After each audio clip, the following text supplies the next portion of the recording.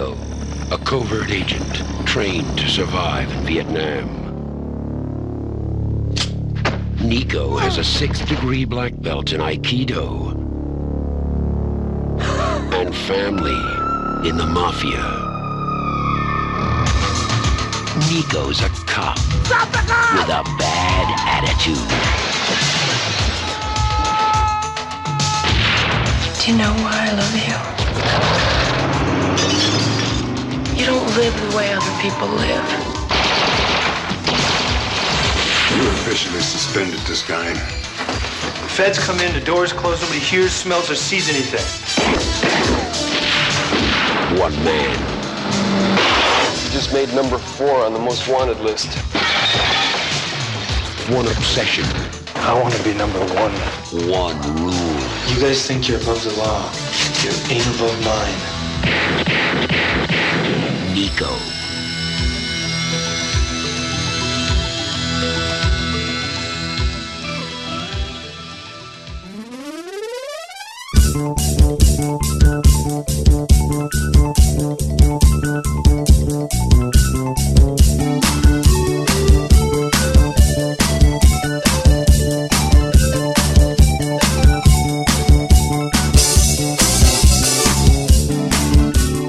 Hi, we're back. Hello again. Hello. Hello. Little Neil Diamond. Little Neil Diamond. My Neil Diamond is also sometimes my Bob Dylan.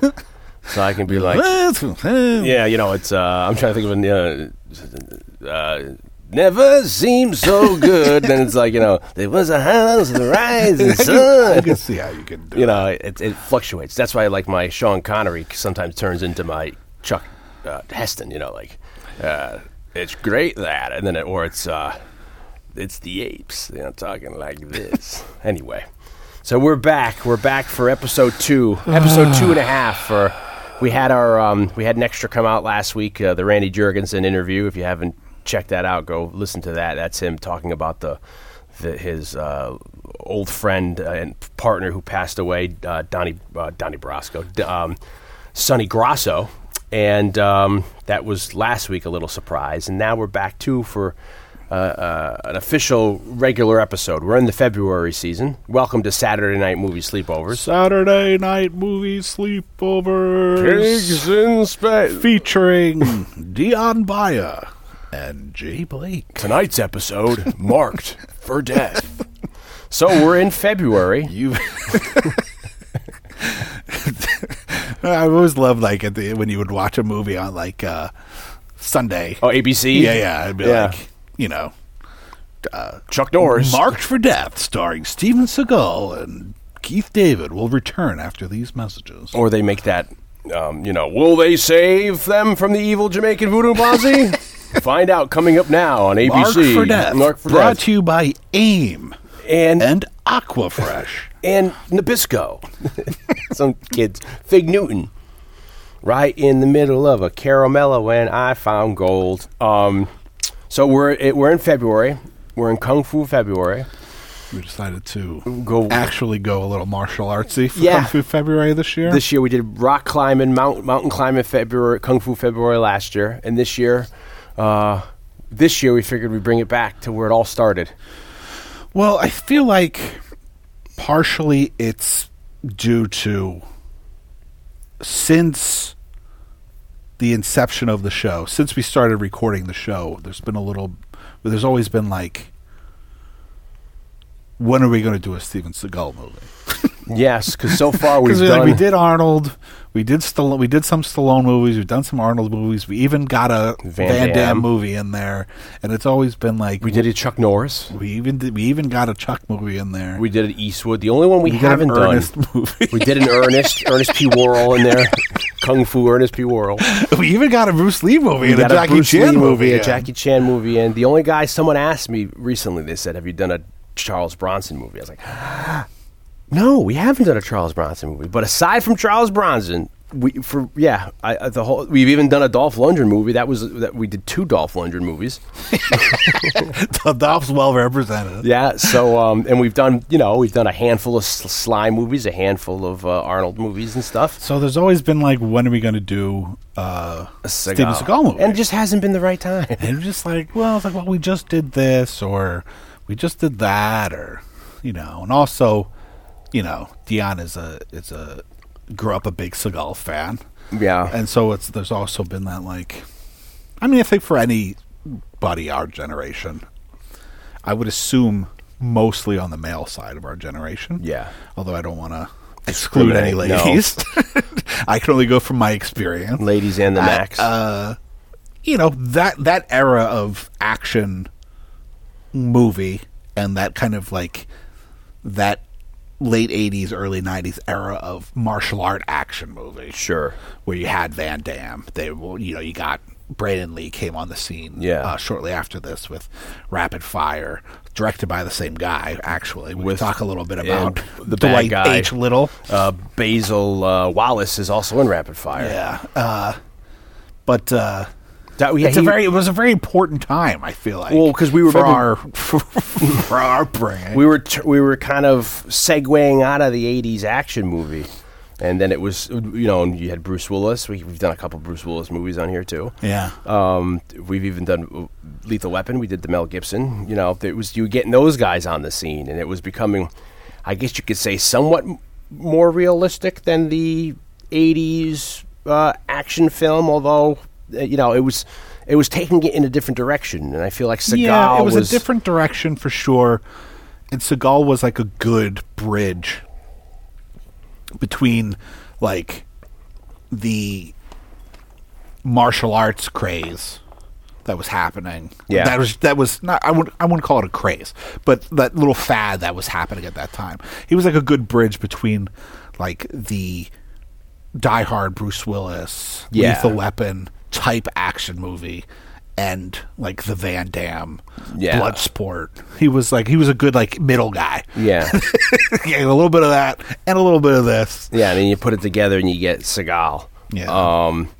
And this is Marked for Death we're doing today from 1990. Yeah. It's only his third movie. I was curious as to, we didn't discuss it earlier because I figured I'd save it for this.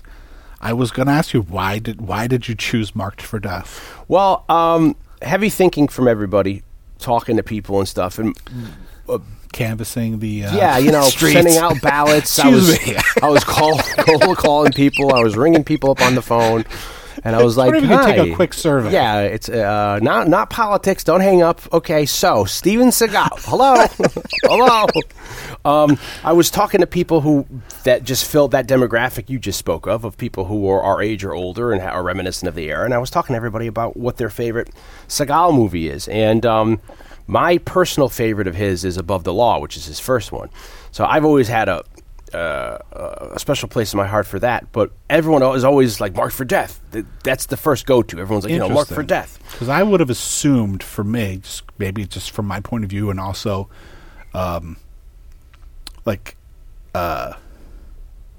maybe Dave, but definitely Steve Hastings of the Brothers Hastings. He's a big Seagal fan. Yeah, he's a huge Seagal fan, and I just know that, like, for him, I think it's Hard to Kill. Interesting. So I thought you were going to say Under Siege. So I've always, in a way, I've kind of always assumed that Hard to Kill is the popular favorite. And we've already we've named his first 3 movies. I haven't done, I didn't do the kind of, polling that you did about it, so I don't. It's. I feel like Marked for Death is his most iconic because of the storyline and because of the dramatics and because of Screwface. He's such a memorable villain. Well, as Dion knows, I have a very difficult time keeping the titles. Oh, I thought you were going to I love Screwface. No, for some reason I cannot. I'm always. Which one is that again? Yeah, I'm always like, which one's the one with the Jamaicans? That's hard. That's Marked for Death.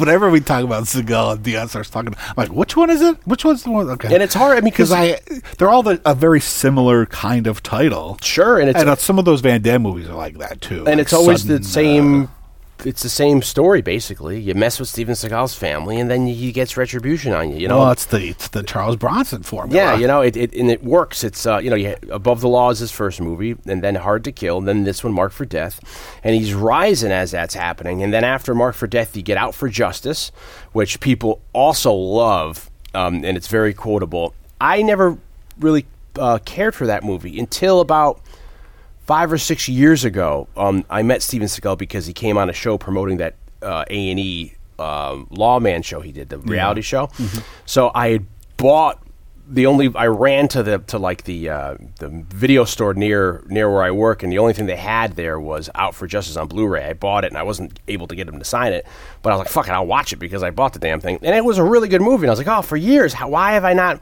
liked this? So then after that, it's Under Siege. That's like, I think he hits his height. Yeah. You know, and that's the most big budget. Then he's able to do, after that, he's able to do like a cameo in Executive Decision. Yeah, he does On Deadly Ground, and I saw On Deadly Ground is kind of like, it gets a little too political, where that's the one where he's with Michael Caine and they're fighting the oil. He directed that one, too. Did he direct? I think he might have directed that one. Okay. I might be wrong. Yeah. I'm not the expert, but... And that would, right around that time is when he's, for the first time, kind of starts losing the wind in his sails. And then you get Executive Decision, where, you know, there's a big spoiler alert in the Executive Decision. And then after he's in Executive Decision... Glimmerman? Well, he does, I think, Under Siege 2. Okay. On the train. Which was the first movie, like, I'd went on a date. Ooh. But I saw it with my dad. It ended up being like a group date. Yeah. Like, what the fuck, girl? Like, I think I asked Kelly P to go to see it, and then it ended up being like me, Pete, and Chuck, and like Kelly P and like two of her friends, and we just all went to the mall to see it. My first girl date, I might have brought this up already, was the girl lived around the block from me. We went to go see Secret of the Ooze. So we went out, but then we took her little brother, and so it was the parents took us there, her parents, and then they went to go see Sleeping with the Enemy. Okay. the mom and the dad. And then we went in and we saw Secret of the Ooze, and that was the one where they had, remember at the beginning they'd have the claymation thing where the guy would talk to you? Please be quiet, make sure, you know, they did this really iconic, it was there for a couple of years, where they'd show like a claymation kind of a stop motion guy, and he'd be the one telling you to be quiet, don't smoke cigarettes. Yeah. This is before cell phones, so you didn't... I mean, it was probably whatever theater chain. Yeah, it was probably Showcase Cinemas, where I used to see these movies in. So that was my first date with a girl there. And then get back to Seagal. So after Under Siege 2 is Glimmerman. And then I think around that time, that's when he did The Patriot. And that's when we hit college. And around 97, 98, 99, I was walking through the video store aisles, and there was a video... there was a new movie out for Seagal, and I was like, what the heck crap is this? It wasn't in the theaters. Yeah. And it was, I think it's The Patriot. And that's the first, I think... Is that a Mel Gibson movie? Is that Yeah, there is The Patriot with Mel Gibson. He's not in that, right? No, Seagal is not. He's one of the English fighting for his land in that. Well, there was that weird period when we got to college, which was the late 90s into the early 2000s, where you would see, like, Stallone had like straight to video movies. Maybe they got distribution overseas, but in America there was like a handful of Stallone movies that went straight to video. Sure. I think maybe even a couple of there's that one movie I've still never seen with Stallone where it's like he's a cop and there's a killer in the snow and he's Eyes. Yeah, that something. one. I saw that. That's good. And then that was because right before that he did the race car movie. And that was like a kind of a flop because Rennie Harlan directed that again, and they had worked together obviously on Cliffhanger. And that had got a theatrical release. I remember that did really well overseas, but it didn't do that well here. And then his next movie was that direct-to-video, which was released overseas. There was also one with like Madeline Stowe where he was with Madeline Stowe that went straight to video right around that time. I can picture the box cover, but I can't remember. And this is Stallone we're talking about here. And so there was this period where all those guys were starting to edge into the waters between the action movie landscape, which changed. It was becoming very polarizing. And these guys were getting older, and also he had done that remake Stallone of Get Carter that made it to theaters. That was good. I remember that being quite good at the time. But after the Glimmerman in 1996. Seagal does Fire Down Below, which is 97. And I'm pretty sure that got a... Maybe that's the one I'm thinking about that he directed. That's the one where he... that got a theatrical release, I'm pretty sure. And then after that, the next movie he did was The Patriot, which was the first... And that Fire Down Below was commercially unsuccessful, but it was also an environmentally conscious movie like On Deadly Ground had been. And then he does The Patriot, which is another environmental kind of thriller, and that was direct-to-video. And I think they shot a lot of that on his in Montana on a farm he had. He shot a lot of that there. Yeah, and then he started to get kind of heavy. Yeah, and then he started to fill out, and then he was doing other. And then once, and this is another thing too, because I don't know how people feel about the direct-to-video or direct-to-DVD idea or market, but him and certainly another guy like Van Damme became like pioneers of the asphalt frontier, where they were like freaking doing these direct-to-video movies that were making a fuckload of money. Yeah. You know, and they were really... And then... Well, I'm shocked to find out that, honestly, and it's not for any... And I don't know why I'm shocked by it, but that... Like, I am shocked! That so many of those movies early in their career like this were like big theatrical movies. Oh, these were huge. Because I didn't see a lot of those... I didn't see any of those in the theater. Oh, no. I think the only Van Damme movie... The first Van Damme movie I saw in the theater was like Double Impact. Mine was Cyborg. And it was only because me and my friend Martin went with my dad, and we were going to go see Disorganized Crime. And we got there, and they're like, we don't want to see this. Let's go see Cyborg. I was like, come on, I want to see Disorganized Crime. I went and saw Cyborg, and that's the last time I saw Cyborg in the theater. And the last time I saw Cyborg, and I still to this day have never seen Disorganized Crime. It's just that because I watched them all, I rented them all. Yeah. To me, they're video. They're they're video movies. To me, like straight to video movies, just because that's how I viewed them. My Seagal connection is, well, let me finish out the thought. So around the turn of the century, 2000 or so, a lot of these, me working at a video store, and of course we would go to the video store all the time, and I'm sure our listeners as well did as well. You started seeing more of these straight to video, direct to video, and then it was almost like a knock.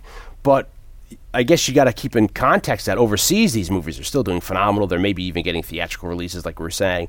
And then I remember all of a sudden seeing like Bruce Willis doing a direct-to-video, where he may show up and do a day's work, but he's on the cover. And then I saw like Christian Slater. And I'm like, wait a minute, this is odd. Like, these are big names to us back then. And then I saw Morgan Freeman. And I'm like, wait a minute, you know, and then Val Kilmer did one or two. I mean, although he was still releasing like Spartan, went to the theaters, Salt and Sea went to the theaters, but you start seeing, especially Morgan Freeman, it's like they're probably getting a crap load of money doing, you know, a couple days work and that's it, and then they could be billed as the headliner in this, and it became a very lucrative industry. When those movies were being developed and in pre-production, even during production. Some of those guys that we've had that conversation on this podcast. You know, they could have just... They didn't know that was the way it was going. Like, it might have not have been made with the intention of going straight to video, but then it just went straight to video. Yeah, for some reason. Anyway. Yeah. Like, who knows what... like I said, like we said earlier, they could have gotten theatrical release overseas. You never know. Yeah, it could be like sat on a shelf for a year or something. Well, I remember like in the 90s when Stallone was making like Judge Dredd, and Assassins, like that era of Stallone. Sure.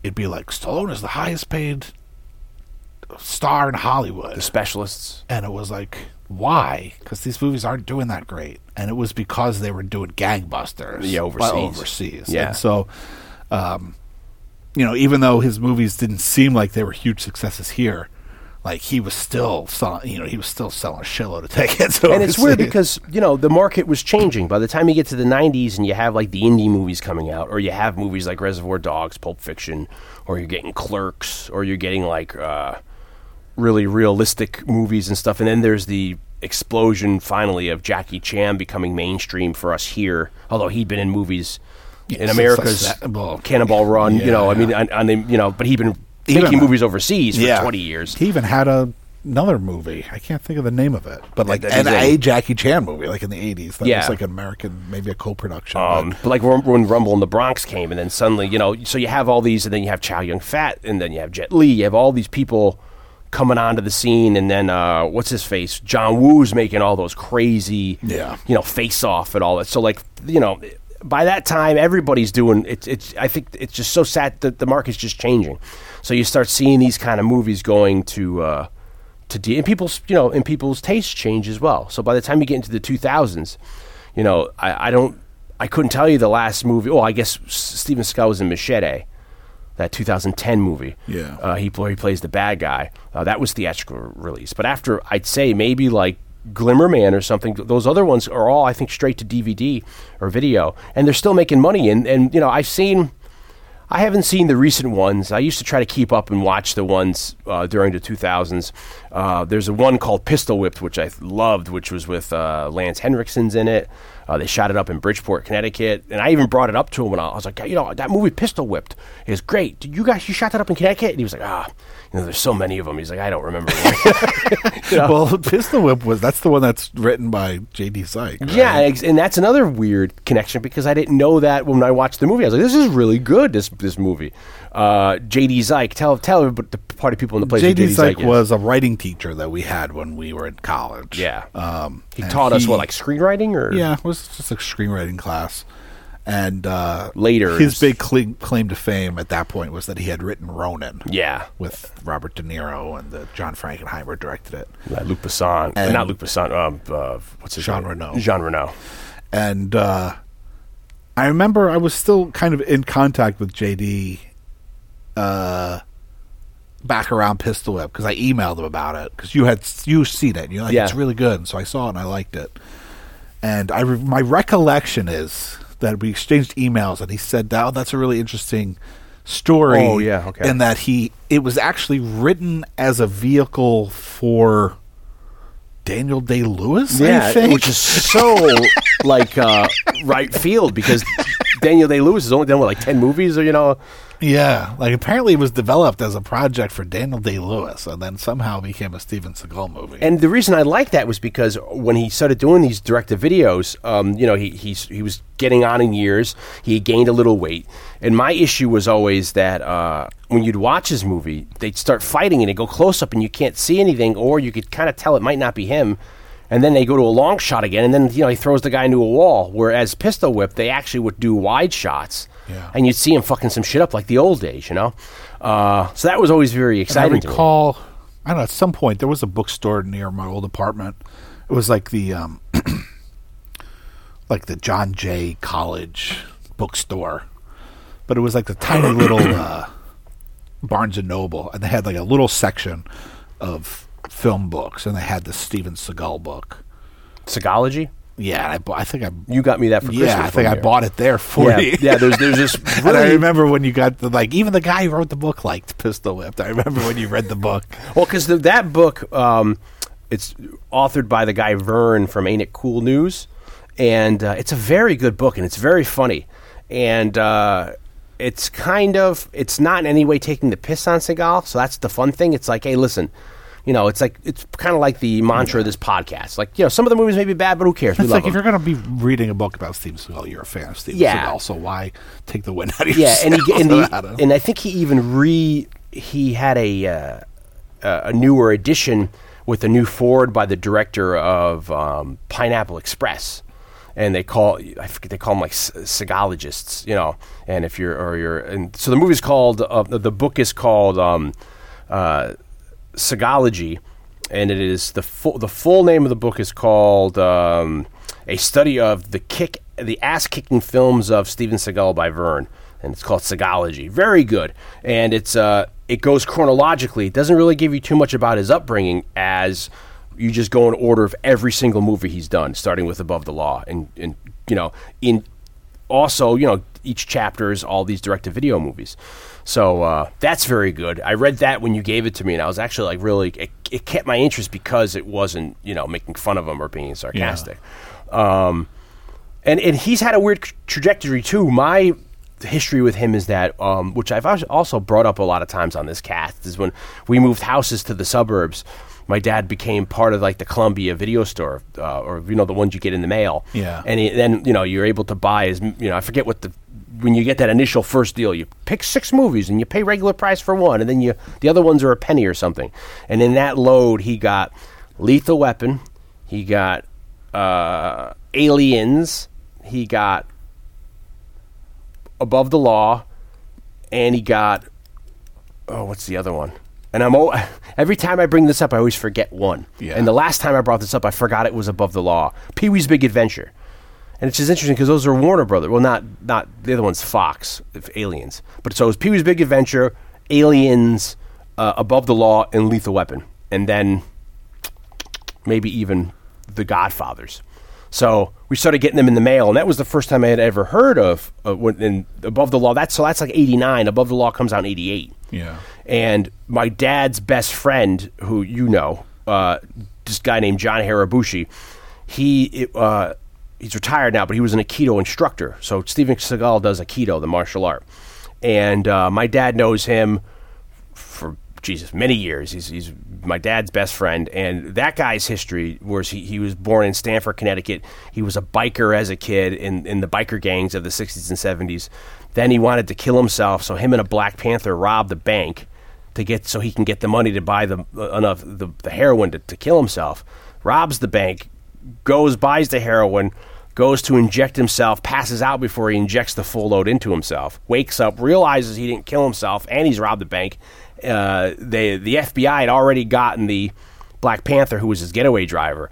He got arrested. He goes to prison for like 5 or 6 years. While he's in prison is when he starts, he gets off heroin, and then he starts to turn his life around. He starts drawing on like rice paper, Japanese art, which is beautiful. Which my parents, we have decorated all over our house. Very beautiful, like nature and animals and stuff in the Japanese kind of way. And he signs his name in Japanese on the bottom. And he started doing Aikido, and he became, I forgot what his title is. He's like a 6th or 7th Dan in Aikido. So when I was little, growing up, when we'd hang out with my dad, we'd go and go see him. We'd go to his dojo in New Haven. So it's funny, we'd go up the stairs and we'd go to the dojo, and they're practicing martial art, like, on the mat. I go in the back where the locker room is. And I remember I turned the TV on. I was watching Thundar.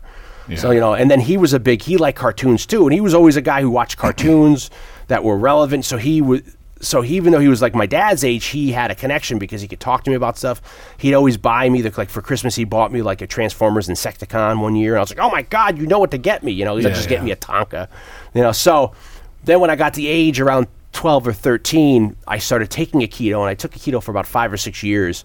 And they don't usually take young people because Aikido is not like a karate. Aikido is like, it becomes like a way of life, almost like a like Tai Chi or something like that. Where it's like a philosophy. Yeah. Of some sort. Yeah, and we can get into a little more of, I guess I could talk about Aikido briefly for a second, because it's a relatively new art, which is interesting too, is that it was only made or kind of come to be in the 20s and 30s by this guy O-Sensei, whose name is Morihei Yoshiba, and they lovingly refer to him as O-Sensei, and he's kind of a little old man. And if you've seen Batman the Animated Series, the Ninja episode, they have the little guy that's in that. They've kind of stylized him off of O-Sensei. And basically what Aikido was is it's just...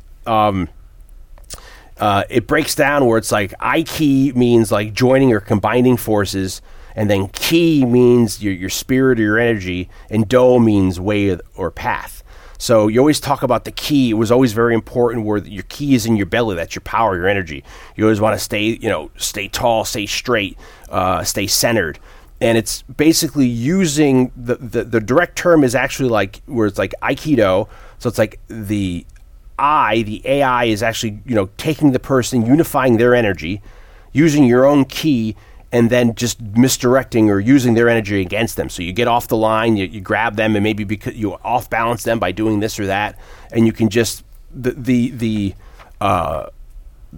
ultimate philosophy of it is you're evading an attacker, but you're not also causing injury to that attacker. So another thing about that was Steven Seagal has this kind of street style, which is kind of controversial because he just fucks people up. Yeah, when you were a kid. Yeah. And I feel like for us, it was like the Steven Seagal signature. The thing that we all looked for in a Steven Seagal movie was that he would like break the arm, break arms and legs. He'd do the joint. The joint, he'd pop the joint. Yeah, he'd do a shionagi, which is like this thing where you flip you go around the guy, and then you get the guy's arm over your shoulder, and then with the elbow you just break the elbow the other way over your shoulder, and there's all these different moves. So purists, because it says it's a way of life, and it's criticized because when you're practicing it, it's basically, for a layman, it's kind of like almost like when you watch Karate Kid, and Mr. Miyagi's teaching him to do stuff abstractly, like, wax on, wax off, and he's like, how's this going to help me? And then, speaking of a little sidebar, we just did Nighthawks, right? Last episode, directed by Bruce Malmuth. Yeah, I believe that was his name. And we neglected to mention that he is also the ringside announcer in the first 2 Karate Kids movies. Oh, really? Yeah. And I had another note of his, but I forgot all my notes, so I'm going off the top of my head. But he had something else connected. I think I said in the episode that he directed a Seagal movie. That was it. He directed Hard to Kill, which is the second one. And that's why I realized it, because I went back to read my psychology, because Blake said, hey, I got you that book 10 years ago. You should check that out. I was like, that's a good idea, Blake. So when I read the first 3 chapters up to Marked for Death, he talks about, but he doesn't mention Nighthawks. And I'm like, this is the Nighthawks. Why aren't you going to next? So he brought that up as a fun fact that he's the 2. So getting back to Aikido, so it gets criticized because when you practice it, or you go and do classes, it's very controlled. You have to do the guy comes at you slow, or there's different kind of strikes, and you train on that till you're almost numb. And the idea is you learn everything to forget everything, and then.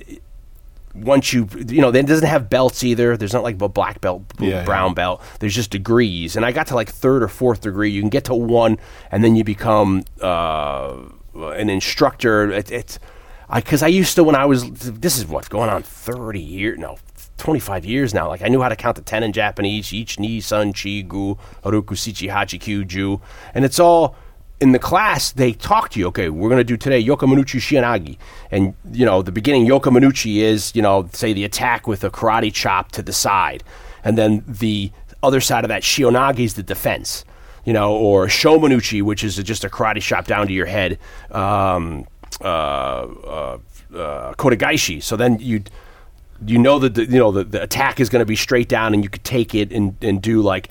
The most classic moves you see he do are like this thing called a Rimanagi, which is where basically he grabs the guy, uses his tricep, and just clotheslines the guy. That's a Rimanagi. Or a Shionagi, which is where he gets the guy over his the shoulder and breaks the guy's elbow. Or the thing I love, which is a Kodagaishi, where you take the guy by the wrist, and when you bring him around because of his weight, you flip the wrist this way. And which is like this way, like people can see outwards. If you flip the wrist like that, the whole body goes with them. So that's when you see those guys flip in the air. Yeah. So one of the first things you learn in Aikido is how to fall right, how to roll the right way, because a lot of times you're falling out of these moves, you're rolling out of these moves. So there's 2 different kinds. There's a regular fall, which is like you roll on your arm, so you make sure you can just not hit your head, and you roll using one arm and go over your shoulder, come up. Or you do a thing called a break fall, which is where you flip and you land the right way, kind of on your hip, but you got to make sure you land, you don't squash your genitalia for men, because the legs come together. So you got to master that. Once you learn how to fall and roll the right way, then you're able to do these techniques, but you have to be really gentle, because if you go quick, you can really hurt yourself. Yeah. And then the idea is, as you get better at it, you start training with multiple attackers. The whole idea is to be able to defend yourself against multiple people at a time and all that. And it's very interesting because, like I said, it's a newer art. It's basically about 100 years old or less.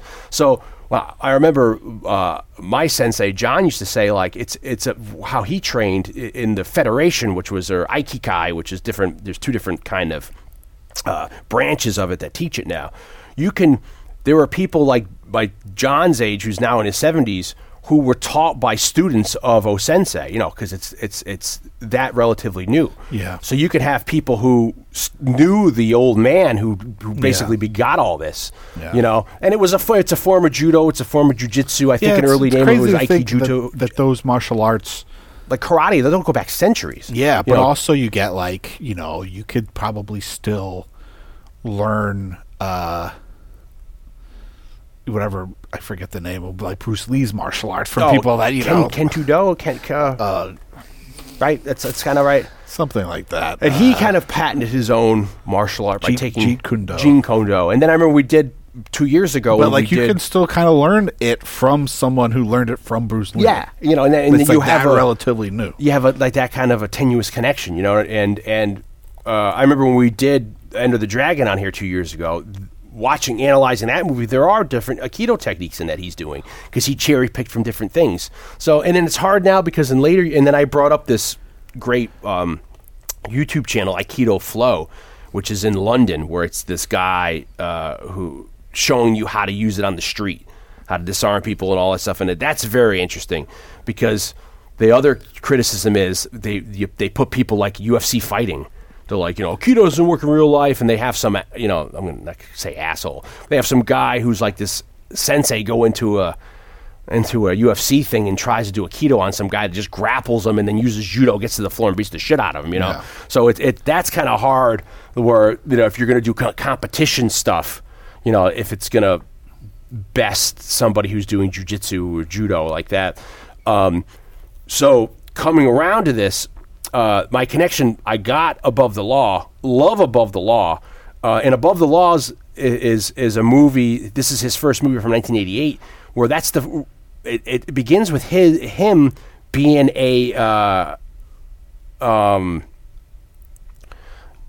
his early life, where you see pictures of him. You see him going to Japan.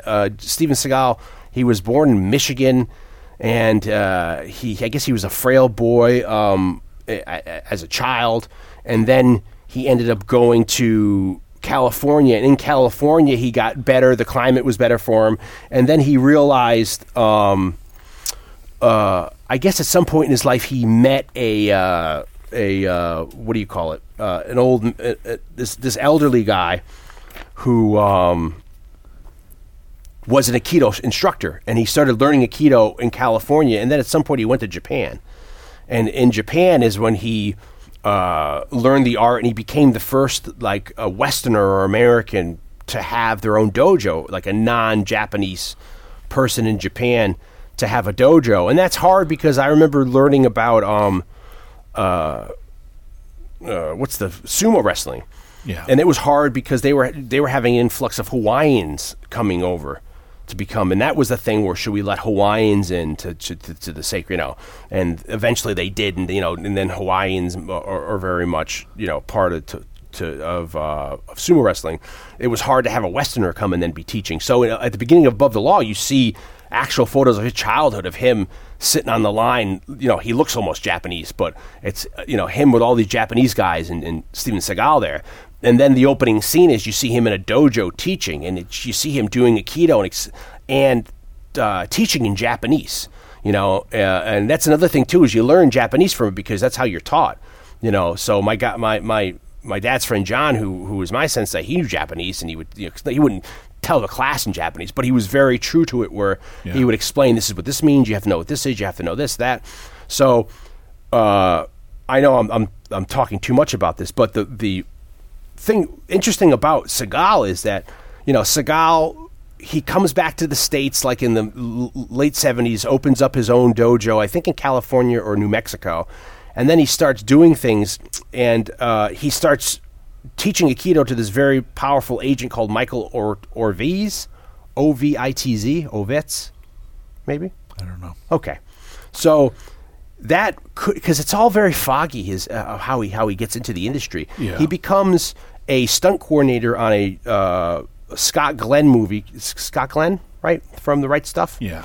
The Challenge, which is like with Toshiro Mifune. Yeah. I can see the box cover. He does. I don't think I've ever seen it. Yeah, and he's billed as Steve Seagal in that. And then his next movie is Never Say Never Again.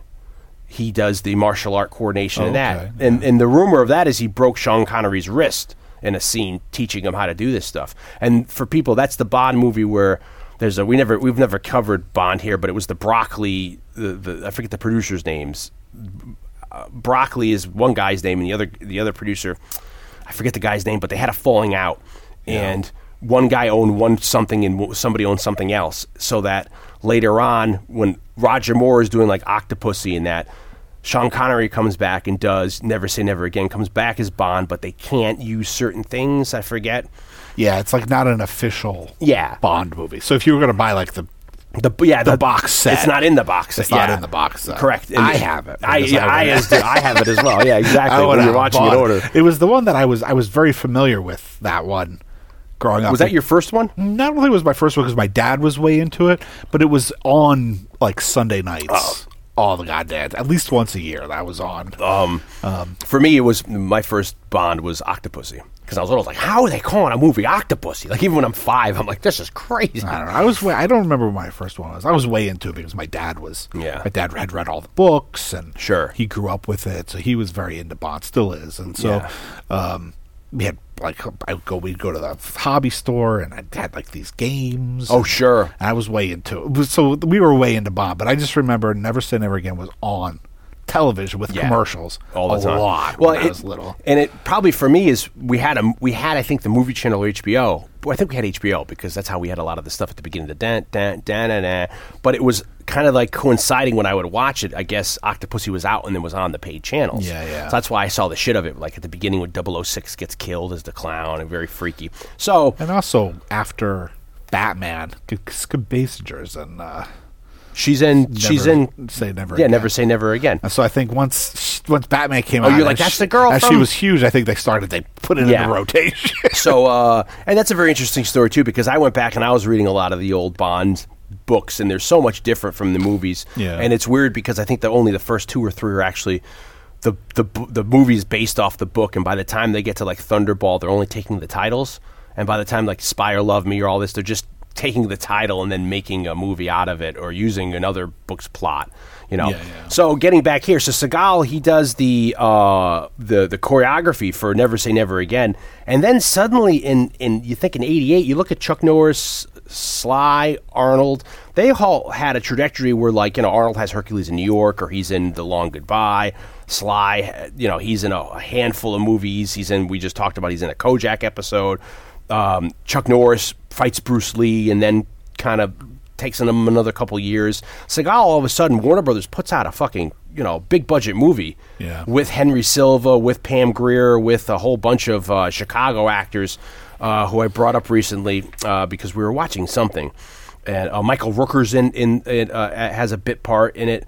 The priest Joe Greco. Why did I bring him up? Oh, Rudy. Chelsea Ross is in Above the Law.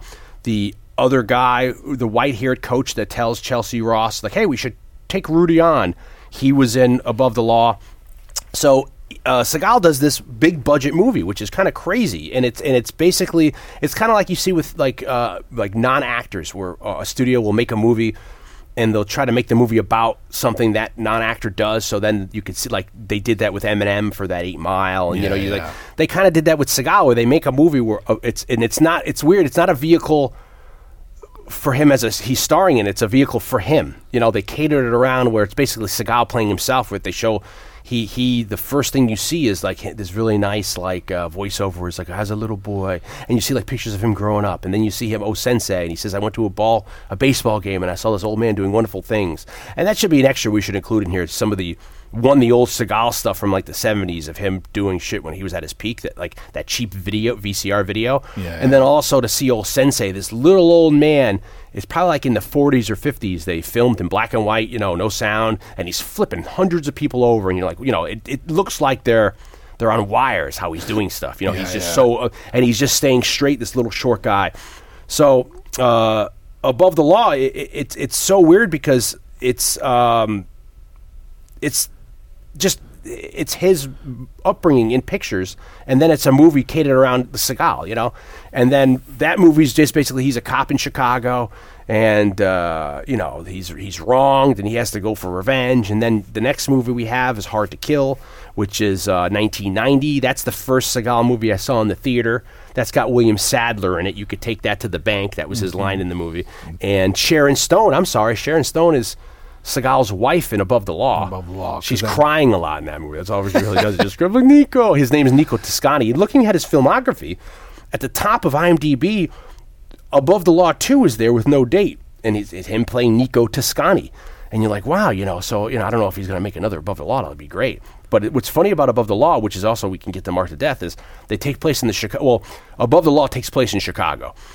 Marked for Death takes place in the suburbs, and there's the football game. So you think about, like, is this where, like, are these in the neighborhoods where Home Alone, National Lampoon, Rudy, you know what I mean?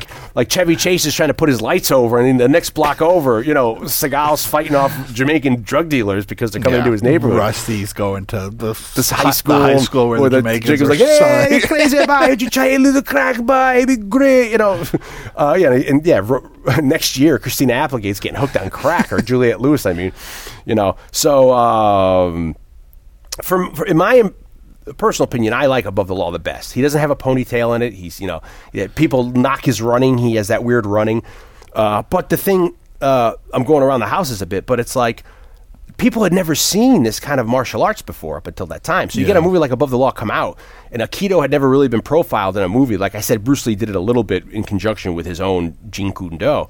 But when you see this Westerner come out and do these brutal, then that's what he perfected, the street fighting. He's doing these quick, brutal fights that last very quick, and he's just like you're saying, he's breaking it, limbs, arms. He's taking people who come at him with a machete, and he chops the other guy's hand off, or he's throwing people through glass windows. That's like his patent thing too, is like taking another guy and going through a window, using that guy as a shield and rolling around. That's like people are like, holy fucking shit.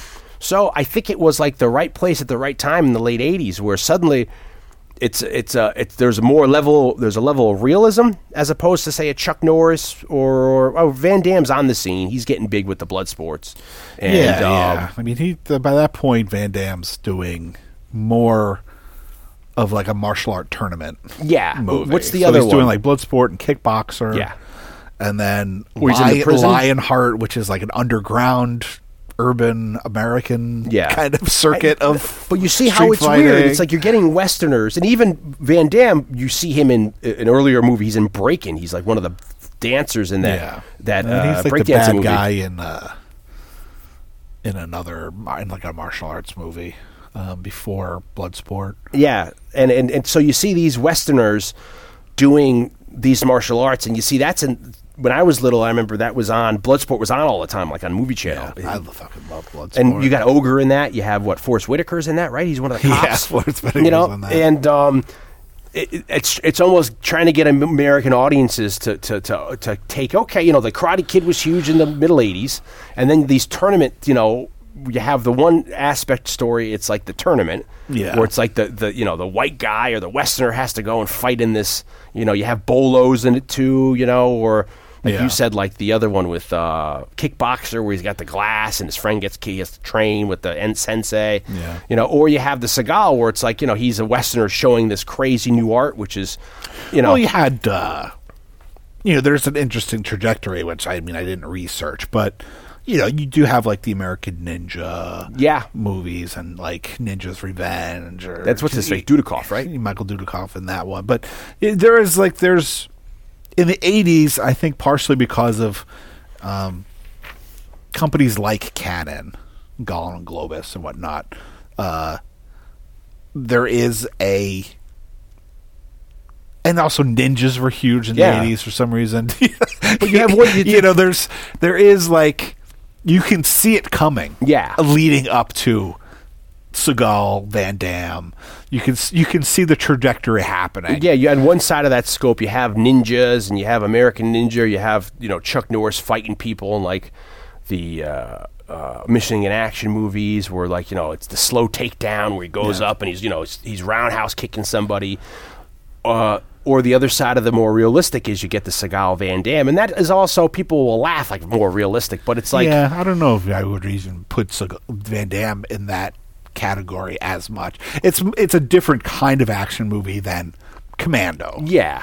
And Rambo First Blood Part 2. Yeah. Where they're doing the guns and unlimited ammo, those kinds of movies, that kind of action movie. It's definitely a break from that kind of action and movie. They're doing a little martial art in that, but it's not. But it's not I wouldn't say like Bloodsport and Kickboxer. It's definitely a very different kind of movie than what Seagal was doing. Yeah. And it's interesting, and that's another thing with, only you don't see a lot of kicking. Well, Seagal does kicking, but in Aikido you don't get a lot of kicking because it's just so dangerous. You can you could hurt somebody or you flip it out. So that's only taught to higher level people. But so you get to like Hard to Kill, where I think his name is Mason Storm. That's another thing where at the beginning that plot is they kill his family right at the beginning. They think they kill him and they put him in a coma. And at this time he was married to Kelly LeBrock. Did they not meet on that? No, I was assuming yeah, that they so met did I. on that. And if you look up on Wikipedia, they talk about that he started seeing her in the 80s. I guess it was around when she's doing Weird Science stuff, when she was still modeling. And then he was with a Japanese girl whose family ran this dojo. He met this Japanese girl, I think here, went back to Japan with her, and then they had children together in the 70s, and then he helped run the dojo. And then he came back either with her or without her, and that family still runs that dojo up until I don't know when with the kids there, because it was the family thing that he had married into. And then he met somebody else here, a Westerner, married her or was with her, and then at the time started seeing Kelly LeBrock on the side, and then divorced that girl and then married Kelly LeBrock. And I was always under the assumption, like you're saying, they met on Hard to Kill, because he married her in 88 or so. They do Hard to Kill's 1990. Hard to Kill was the first movie of the 90s I saw in the theater was Hunt for Red October, because it came out like in February. Then like the next week I saw Hard to Kill. And I don't know why, but I thought to myself, this is the first movie I'm seeing of the 90s in the theater. Hard to Kill. Monumental. Yeah, fucking mental. And that's, I mean, when you're seeing that, when you're into the art and you're going there and you're into Seagal, and then by that time, by Hard to Kill, the second movie, he's got the ponytail, he's in place, all the stuff, it's also too, he's got it's weird, his movies, it's like, you have the Bruce Lee or the Mel Gibson movies where it's like almost in their contract that they got to get the shit kicked out of them and almost die. Hans! They're always hurt, bleeding.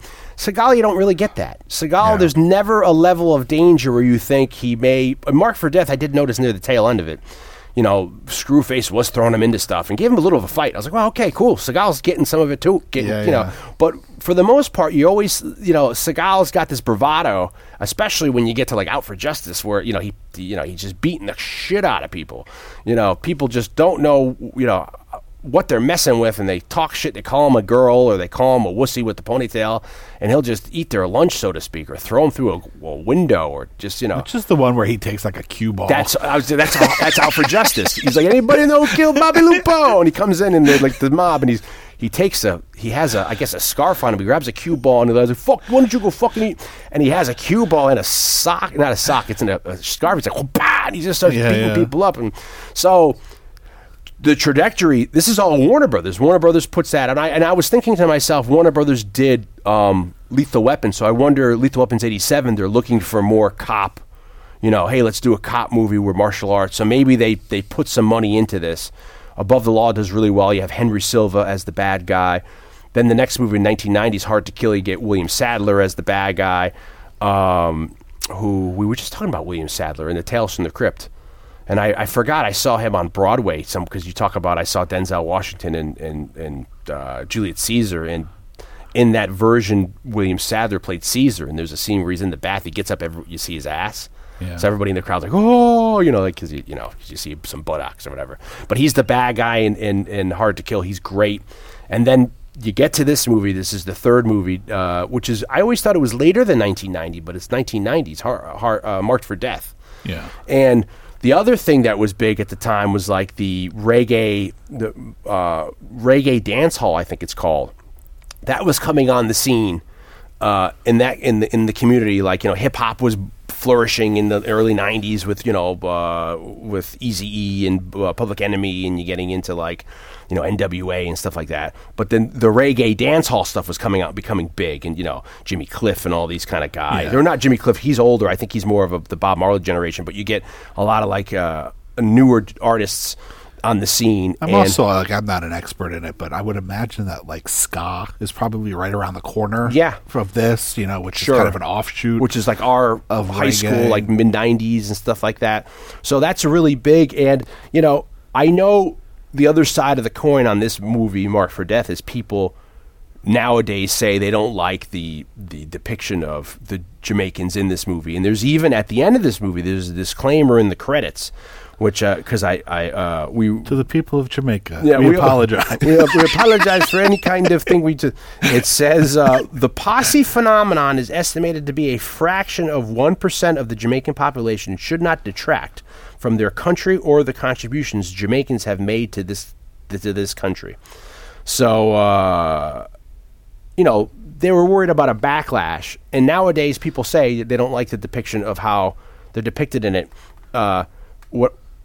If you look at the trajectory of movies in the 80s, it was always the Italian mob, or the 70s. They were so then when you get to the middle 80s, when the mob kind of with John Gotti, and there's a takedown of the mob when Giuliani takes them all out in New York City, and the mob falls apart.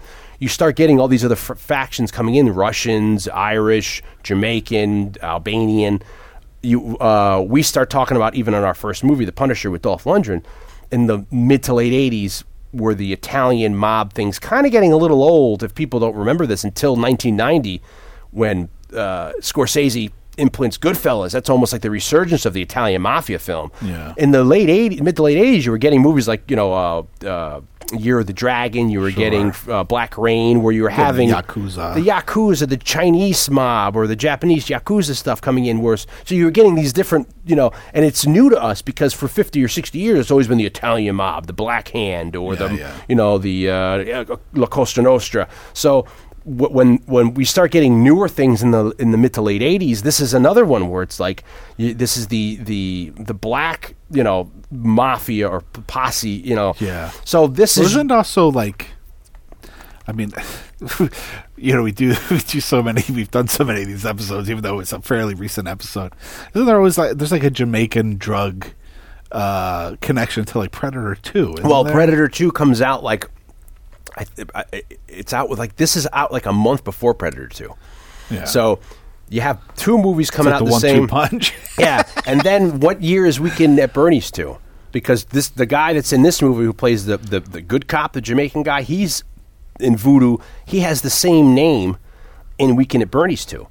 When they go down to Jamaica, and that has voodoo in it, and stuff like that. And I guess you can make some sort of extrapulation that is he the same, does Weekend at Bernie's too? Because remember in Marked for Death, some kind of sequel to because Marked for Death. Well, Marked for Death, he says he came from Kingston. He followed Screwface, so maybe. It's a prequel. Well, Weekend at Bernie's 2 is happening down there. I don't know if it's in Kingston, Jamaica, but he after he does whatever he does with Weekend at Bernie's 2, he then comes to the suburbs of Chicago to follow Screwface. So people find this kind of they don't think the Jamaicans are depicted in a fairly good light. I'm not trying to defend or be here saying, well, I agree or disagree with it. I just try to make the wider argument that they were looking for new stuff. It's got to be somebody. Yeah, and for me, and it can't be not every movie can be Assault on Precinct 13. Yeah, where it's a combination of you can't see anything of every or the Warriors or something. And then the first there's the Mob and Above the Law. I think it's the Mob again and Hard to Kill. So this is something different, and this is, I think, because of that, it's so very memorable. For me, rewatching this with you, Screwface to me is like one of the. I don't know if I'm going to say he's one of the best bad guys of all time, but I think he's a great villain, very scary. And then they pull a Prestige on us. Yeah, now which I remember was memorable when I was a kid. Yeah, see, now I remember watching this a couple years ago with my wife, and then when the white woman goes, the secret of Screwface is he's got two heads, 4 eyes, and my wife's like, oh, twins, 2 dicks. And I was like, seriously? And she's like, yeah, it's kind of, and I was like, but seeing this, I saw Marked for Death in the theater, and I don't remember which I saw first, but I assume I saw Marked for Death before Predator 2. So there's breasts, tits galore in these movies. So, for a young kid who's 12, you're like, this is freaking great, It's a big deal. You're uncomfortable, because you're maybe with your dad or your family, your best friend's dad, so you're like, this is fucking awesome, So you're like, I shouldn't be seeing this, but I'm seeing this. So, when I saw this in the theater, and the end with the twist, that to me was I was like, oh my God, I dropped my popcorn, it's like you don't see it coming. And and then that's why I bring my wife up, because I don't know, seeing this today is, can you see it coming a mile away? I don't know. Yeah. Is You it know? like an age thing, or is it just with We say 20 more years of people storytelling. 30 more years of storytelling. You know, things have become more. Because I said that to my wife. I said, what gave you? She's like, well, at the beginning, there's that really awesome scene at the pool. Yeah. And I be everywhere. And you see him over there. And she's like, well, that was the clue. I was like, oh, but I thought it was his mysticism. He's throwing his woo. Well, I think that's the implication. Yeah, that he's got the... some kind of black magic. Yeah, and so... Now we could segue into to Marked for Death. 6 hours into this podcast, Which I assumed you picked it because they say "marked for death" in the movie. It's another one. Well, that's a rule. And you look at it, they do say them above the law at the beginning of it. What are you, above the law? Well, they have Nixon on, and in the credits it's like, no one is below the law, no one is above the law. So they take a Nixon speech. And they're like, man, you are hard to kill. It's true. It's all these elaborate. And you got to understand too, Seagal has he's always adding in like I don't know what you call it, maybe like a progressive or liberal kind of themes in his movies, where like it's Above the Law is about CIA corruption, and it's almost an answer to the Iran-Contra scandal that was happening at the time. Hard to Kill. I don't remember well enough but then when you get into like this movie, Marked for Death, or certainly the next movie, Out for Justice, there's like a thing at the beginning of Out for Justice where he's driving. It has nothing to do with the movie, but he's driving at the beginning and someone throws a bag out of their car and he gets out and there's like a little puppy inside and he grabs the dog and he looks, and I forget what, there's a bumper sticker on the it's a station wagon. He's like, I'm going to find you, bumper sticker, whatever the bumper sticker says. So then the whole plot of Out for Justice happens, and then like the last scene he's getting like Slurpees and he sees the thing with the guy in the bumper. He walks up and he knocks the guy out, and everyone's like, yeah, because now he's got his dog. So he starts adding in these, and then by the time you get On Deadly Ground, which is completely, he has like this big speech about the corporations are killing the rainforest in Alaska, and and then they're calling him Buttercup in it, and he's got the jacket with the frails, he beats the guy Frenchie that you saw at the bar at Cabin Fever. He's the guy in the bar that tries to fuck with Seagal, and he beats the crap out of Seagal, and he's like, you have to change your ways, and he's like on the ground like, I don't know how, show me. It's like they have this weird scene, because Seagal's got carte blanche at that point. He's writing his own dialogue and all that kind of thing. So he's got, I agree with a lot of his stuff. I like that he's trying to be pro-environment. I like that he's trying to be pro-animals. He got a PETA award in the late 90s. He did this commercial for PETA about being a spokesman about stuff. So I dig all that. So we're getting to Marked for Death here, the third one, 1990. The plot of this movie starts out where he's in Colombia. I thought when I was little it was Mexico. Yeah. But evidently it's Colombia. He's running, which is great. It's Danny Trejo he's running after. And that's almost comes full circle because then you see them in Machete in 2010. And... I guess they're undercover, right? And it was that they thought the cover was blown because he's doing like undercover shit, drug dealing, and then they go to the meet anyway. His partner, they get caught. Their cover is blown, and then his partner gets killed right at the beginning.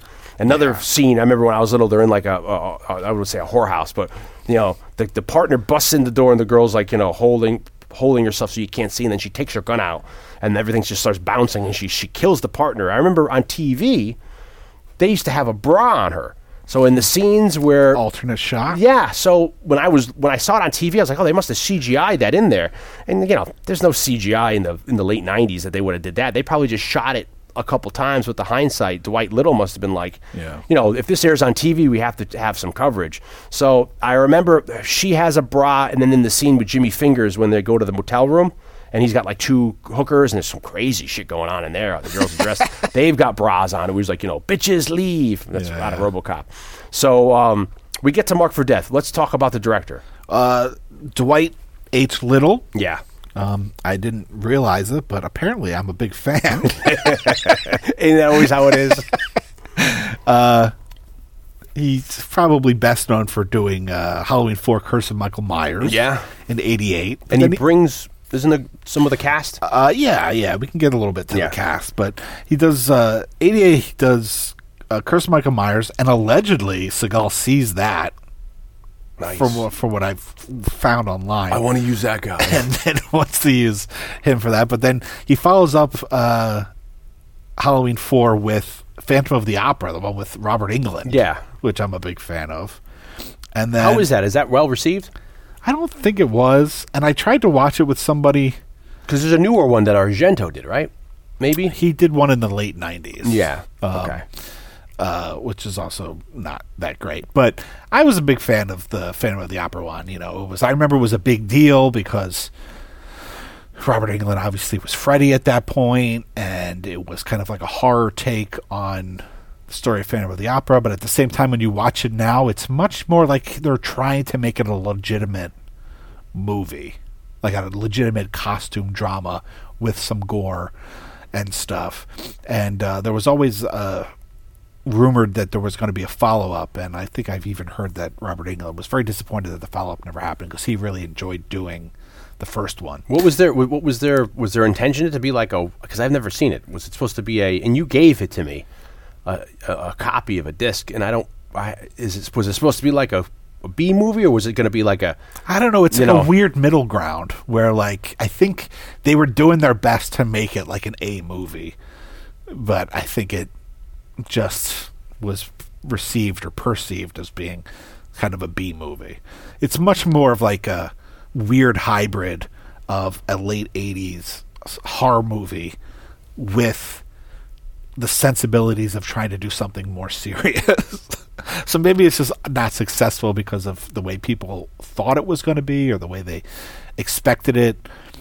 And maybe just that weird blend of the two sensibilities might have turned people off. But then he follows Marked for Death up with Rapid Fire, which is one of my old faves. Dion knows ever since we met. I was like, yeah, Rapid Fire. That's the one that, what's your line you used to always say? Because I say it to people now. Yeah. Pleasure doing business with you. Pleasure doing business with you. Which was, you know, one of the early vehicles of trying to make Brandon Lee a star, and which I would love to do on the show at some point. Also, maybe do a double feature, that and Crow. Christopher Young, who was featured in my first book, Scored to Death, Conversations with Some of Horror's Greatest Composers, did the music for that. We don't talk about that score in it, but so now I now have a personal connection to it. And he did Hellraiser. He did the original Hellraiser and the second Hellraiser also. And you're friendly with him. You text him all the time and send him like selfies. Chris and I have become friends for sure. And it's another funny thing. A sidebar is I just watched that Curse of La Cucaracha. I'm saying that wrong, but it's one of the Conjuring. Lorna. Yeah, and I just watched it recently. I just watched it on HBO. Maybe we watched it together. We didn't realize exactly. That's why I watched it. It was on HBO and Joe Bashara. So in the credits, I was like, honey, look, Blake knows him. He talks to him all the time. That guy does everything. How cool is Blake? And I'm sitting and the beautiful Linda Cardellini's also in that movie.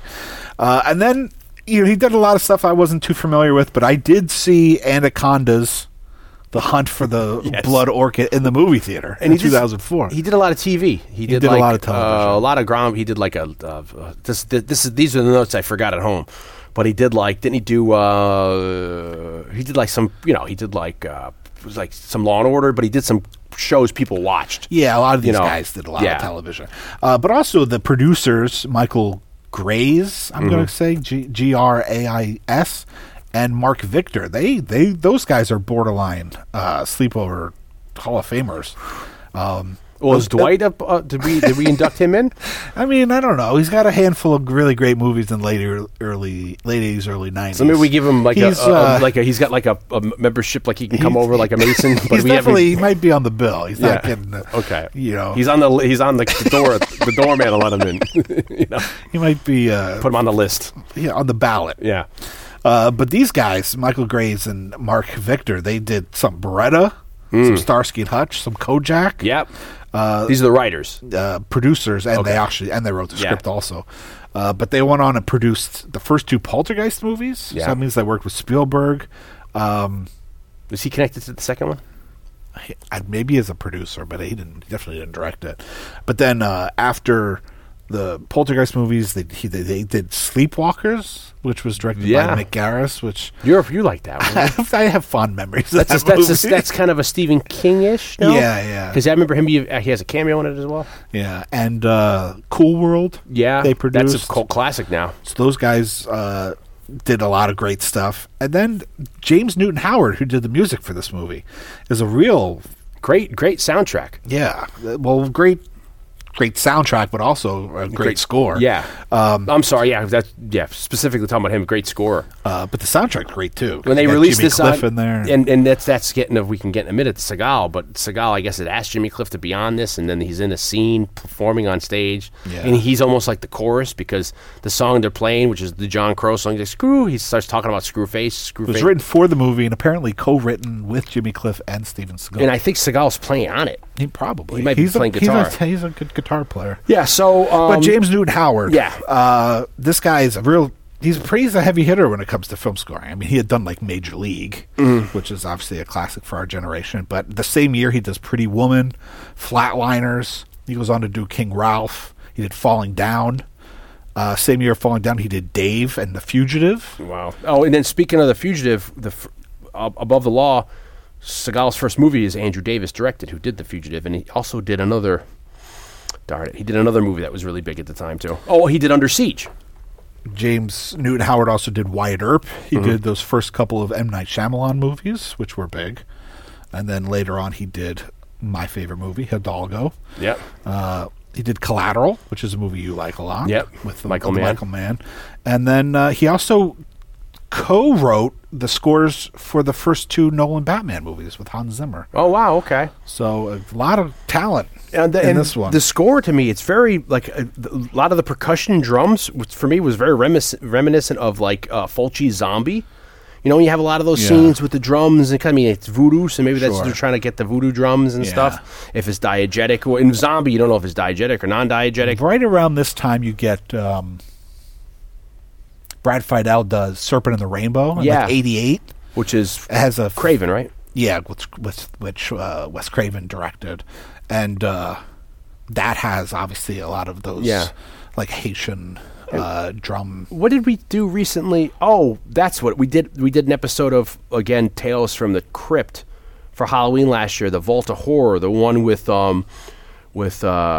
what's his name, the Doctor Who, the what's his name, the Fourth Doctor, he's got with the big scarf. Yeah. Wow, I always know his name too, but his episode was a Haitian voodoo episode, and I remember you'd have the drums, and you didn't know if it was diegetic or non-diegetic. You didn't know if it was just the soundtrack. If he's hearing it. Yeah, if he's hearing it, because at some point he goes off into the woods. Tom Baker is the Fourth Doctor.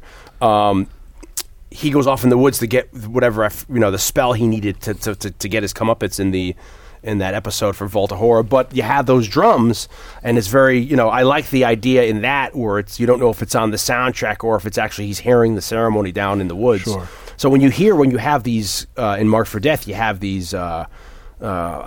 montages almost, for the lack of a better term, and you have that in the background. It's pretty cool when they start getting into that kind of percussion and stuff. Yeah, I mean it's a great score. In terms of cast wise, you brought up Daniel Harris. There are a couple of like Carpenter-esque connections here. I mean, Daniel Harris plays Jamie Lloyd in Halloween's 4 and 5. Now, who's that in here? She's his niece. Okay, the one who gets hurt at the beginning. Yeah, she's also in like I want to say she's in Don't Tell Mom the Babysitter's Dead. She looked familiar. Yeah, she was in a lot of stuff. Yeah. When we were young. She looked young in this. Like it looked like she was familiar to me older. Yeah, maybe teenager. She's she does the horror movie circuit now, convention circuit. She's very active on social media with her fans and stuff. I mean, she seems really awesome. She was in the Rob Zombie Halloween.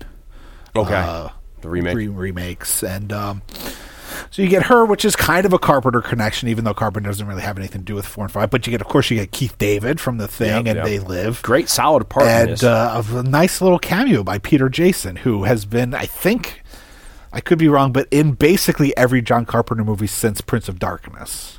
He's he's in a lot of stuff. Yeah. You know, he plays the guy who I think in the beginning when he goes to retire. Yeah. The FBI, plays the Pete CIA Stone. guy.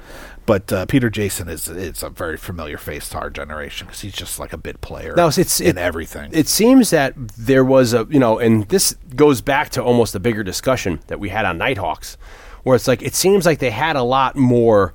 They had a bigger cut for this movie. Like it was like there was a director's cut, and they cut a lot out either for timing or for graphics. I think some of it definitely for violence. Yeah. One more casting note, just because this is someone that Dion will appreciate for sure. Of course, you got Joanna Pacula. Yeah. Who she plays Kate in Tombstone. Yeah. So and she's she's another from our Tombstone episode. And he saw her in Gorky Park, which I think might be Lee Marvin's last movie, and the director liked her, and that's why he put her in this movie.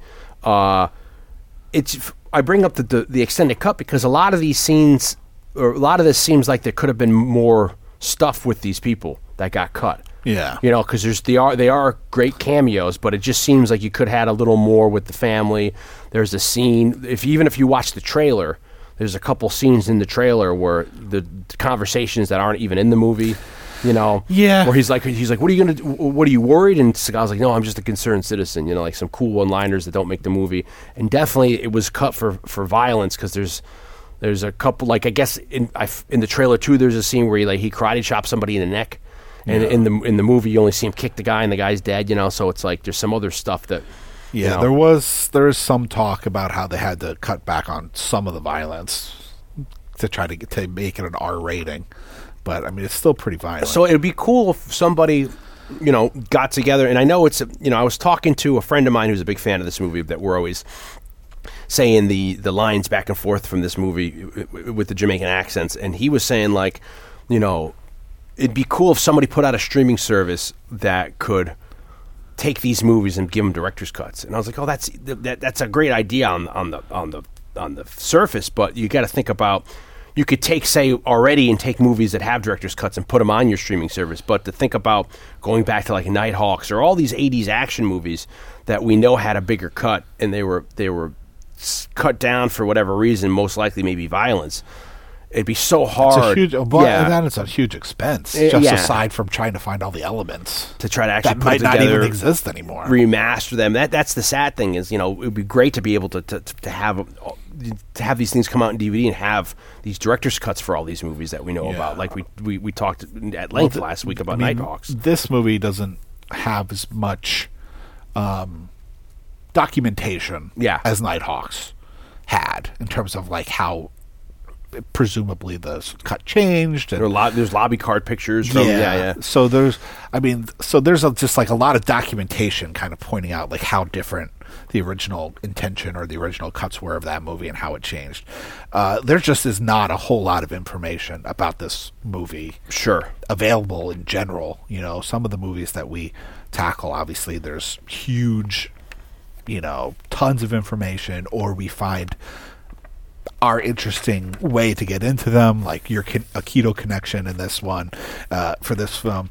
But some of these movies, there's just not, especially when we get to more recent stuff, not that this is recent, but there's just a page. There's just like, there's just not a whole lot to look up. Yeah. But I did find what is interesting in looking at a movie now from 1990 as part of that wave of martial arts movies, revisiting this movie, because I don't think I've seen this movie since the 90s, probably. Yeah, I knew this movie well because we had it on tape. This was a movie that I actually drew on the side. I drew like the logo, Marked for Death, but I watched the crap out of it back then. But I was saying to you before we watched this, I haven't probably seen this movie in 25 years. Probably since high school or when we got into college, because by that time I wasn't rewatching these kind of movies. I wasn't.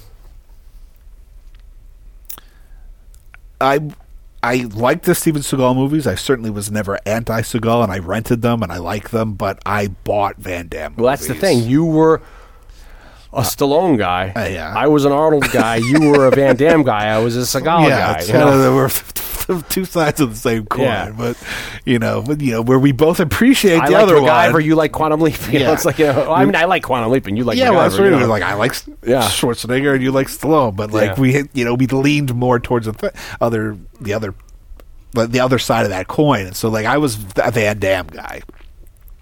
But I, certainly rented these movies. For some reason, I have a recollection of my mom liking Steven Seagal, like thinking he was sexy or something in these movies. But what's interesting to watch these movies now, and certainly Seagal's style of martial art and the way they're shot is a much less flashy, grandiose style of martial art than what like Van Damme was presenting with like splits and big flip kicks and all that stuff. So it's very interesting to now watch like a 1990 martial art movie in general, and specifically a Seagal movie after now having 30 years of Jackie Chan, Jet Li, Donnie Yen, this resurgence of a more authentic Hong Kong kung fu style, and then taken to the next level of like The Matrix and the way all that stuff is filmed. It's really interesting to look back and see like almost how rudimentary it is. And not in any kind of negative way, just a different style of martial art to a very different way of filming how a martial art is filmed. I just thought in that way it's a very interesting juxtaposition. It's as I said before, with Above the Law, his first movie, they name it Aikido. He's an Aikido instructor, where after probably that first movie, down the line, he's more of just a martial arts expert, quote unquote. Certainly in his later movies, as well as this one, they're not really necessarily highlighting the martial art. Where this, to me, they're shooting it more like a thriller, cop movie, gang movie. Definitely. And then he's able to, in a situation, fuck somebody up, and let's just film that. But it's not like in the other movies you may curtail it around Van Damme being able to do a split roundhouse, they're slow about motion. the fact that he's participating in a martial arts tournament. Or whatever. Or that kind of thing. I think Van Damme, then Brandon Lee, that's the beginning of, you start to see this more attention put into displaying the acrobatics of martial arts in a way. And then, of course, like you said, when when we get Rumble in the Bronx. And then it kind of like the paradigm shifts. And then they start bringing, like we can make money with these Asian guys. And that's when we'll even have Giant Fat, who's not a martial arts guy. Start doing them because he looks like he can do them. Make him do martial arts. Because you look at like Sonny Chiba never really hit it off here. People knew if you were into the scene, you knew Street Fighter, you knew that. He's got the cameo in Kill Bill, but he never really made it because his movies were 70s into the 80s. He was like Bruce Lee's generation. Right? And there's a movie like certainly. Look, there's a whole section of when the straight-to-video thing happens. And they're trying to fill trying to fill a market, And so you get like Billy Blanks, which is coming off of what I feel like that Dudikoff thing, and then you start getting. Wasn't he for a minute the Subway? He was like the Subway spokesman, Billy Blanks? He may have been. I think when you and I used to go to Subway regularly, because then he invented like that Taibo stuff. Around that time, because before they got rid of him and they brought the Jared in. We don't talk about Jared anymore. But he was, he was Billy Blanks was in a movie with Roddy Piper that me and my friends used to watch when I was in high school. And then Roddy Piper did a movie with Sonny Chiba. Okay. Called I think it was called Immortal Combat. I do remember that title. Yeah. So like Sonny Chiba came in and like there was like, look, martial arts movies are big right now. People They're like just them. Throwing like, hey, you know martial arts? Put them in there. You get Jinkata. Jinkata, which you gave me the Blu-ray a number of years ago. There was like this big. Which movie I gave you? It's called Jinkata. Jinkata. I feel like it was laying around the office somewhere where you work, and it was when you used to give me like books that were just like, oh, here, like Van Halen. Here's a Van Halen book that somebody left at the office, or they brought copies, or there was or maybe it was when you worked at Tommy K's. I don't remember, but it's a martial arts movie about this guy who's a gymnast.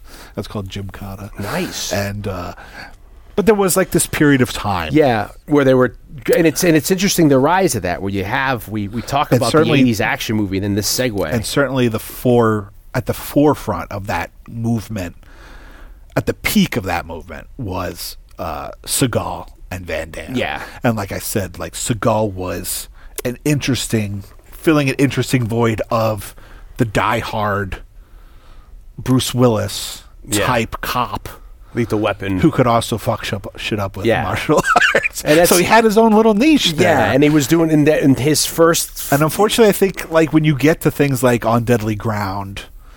That's when he's trying he's starting to get away from that niche, Yeah. and I think ultimately maybe that's when it doesn't to work. his detriment. Yeah. Because like he had that thing, and even it works even in Under Siege. Yeah, which is he's at his peak there. Even though he's not a cop, but it's like Under he's Siege is something. He's CIA. I forget what he is in Under Siege, but his first. I mean, he's a cop in Above the Law. He's a cop in Hard to Kill. He's a cop in Marked for Death. He's a cop in Out for Justice. And then I think it's Under Siege, and then Under Siege, he's like just like a cook. Yeah, but he's like ex-CIA. He's there. He was like, demoted. he's like the cook on an aircraft carrier. He was on a battleship, but he's there because he was demoted. Something happened, and he got in trouble, and now he's just a cook. You know, and Michael DeBar is in that movie. There's a whole slew with Gary Busey, Tommy Lee Jones, and that was the breakout movie for Tommy Lee Jones, which is to say Tommy Lee Jones had been around for 20 years, but he hadn't had. You know, the next after that, he does The Fugitive, and then now Tommy Lee Jones. I don't care. I don't care. Bang, you're dead. And Tommy Lee Jones is fabulous in Under Siege. Because they made him at the end. They have like that crazy knife fight with the knives with the butcher, and that's great. And Tommy Lee Jones was no martial artist. But it's just it's these movies that are so interesting that, and you're right. The style here is just like It's not. It showcases it like this. You look at certain scenes in his movies, like Above the Law has a great couple scenes where he fucks some shit up. This movie, like when they go into the jewelry store, that's very classic. That's the big scene. Yeah, where he's throwing people through glass. He's breaking their arms, doing shionagis. He's flipping people over. When he just like. That one guy takes the guy's knife. It's so great. Yeah, he just plants it right to his chest. And then the other one where the guy's getting up with his arm broken. Keith David runs and butts him in the face with the stock of the gun. So Seagal at the beginning of this, like we said, it's funny because there's a very heavy mafia Catholic connection in Above the Law because he's part of the church. He knows the priest, and then there's a church bombing. Sounds like we should have done Above the Law. This movie, I know, it's a great movie. I was thinking even doing let's do a double feature. This movie, there's another Catholic connection because remember, when his partner gets killed, and then the first thing he goes to the church, and he's like, Father, I don't know. And he sees, I falsified evidence, I've slept with people, I've done everything, I've taken drugs, I've fucked my wife, I've had sex with a dog, and what should I do? And the church, he's like, go home. To your family. Yeah, go home. You know what? Get out of here. Yeah, you're too evil.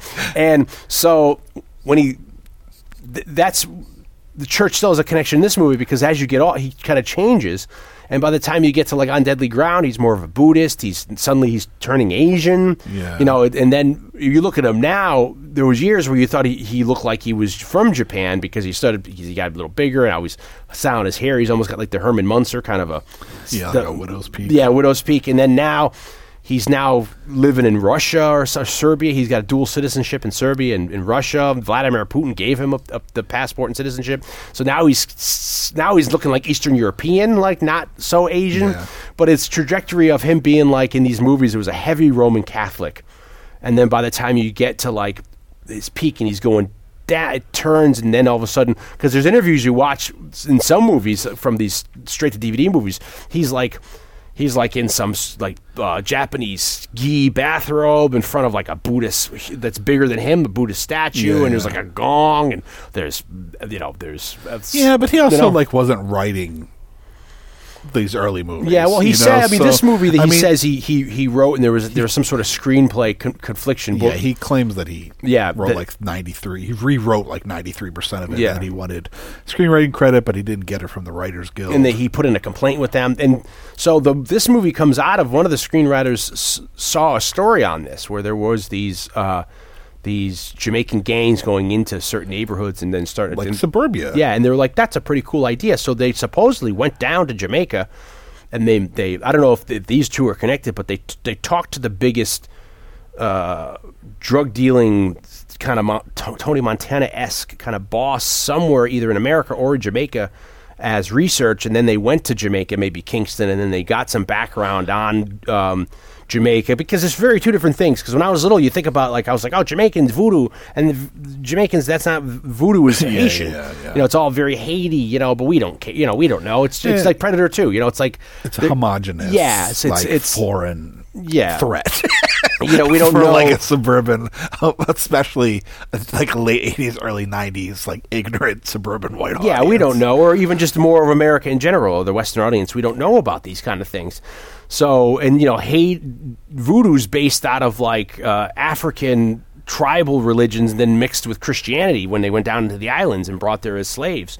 Where, you know, Jamaicans are more like Rastafarians. A lot of, like, if you're a true Rasta Jamaican, you're vegan. You know, you're not eating any kind because of your religious beliefs. You eat all that kind of. They also don't really say voodoo in this, to my recollection. No. It's just kind of some kind of like miscellaneous black magic. You know, whereas in Predator 2, I think there is. I don't remember if there is voodoo talked about with the Jamaicans and stuff like that. But there is another like aspect of some kind of black magic, miscellaneous, because they think the Predator. It's part of that. Yeah, it's part of the. He's an evil god or a demigod coming down.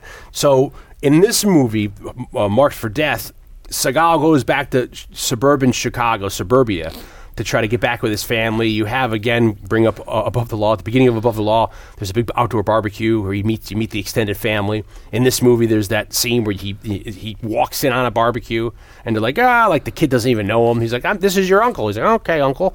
You know, and then they're having... You know, what's funny, though, is like he walks into the backyard, and then he meets all these other kids. Yeah. And like, this is Uncle fucking whatever. Joe Blow. But it's like that kid... Uncle Nico that kid's really just like the neighbor. Yeah.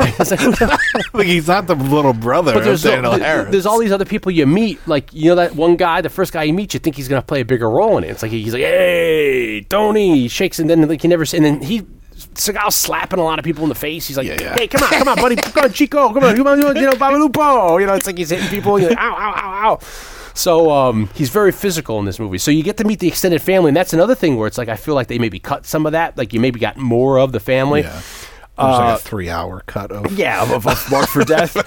And then he goes back to like his high school, and they're not really clear, but I guess Keith David and him were maybe in Nam together. That's what it looks like from the picture. Yeah, because of the implication. Because I remember my wife was like, "What is he? Just he takes the high school coach? It's like a high school coach." I was like, "Well, no, they had special forces connections." And, there's a photo. Yeah, of Seagal and you know, because he goes back and he's cleaning the gun, and it's a weird juxtaposition, that scene, because it's like his childhood room, but he's got all these. But there's like a gun collection on the wall, and it's not just like there's a couple antique guns there, but then he's got like a 1911 Colt 45. So I'd be worried about the children in the house getting access to these weapons. It's like, was he collecting guns as a kid? You know, or in his 20s? So he there's a real touching scene where he takes like this little pocket gun, this little like palm gun, and he cleans it out, and he's looking at everything.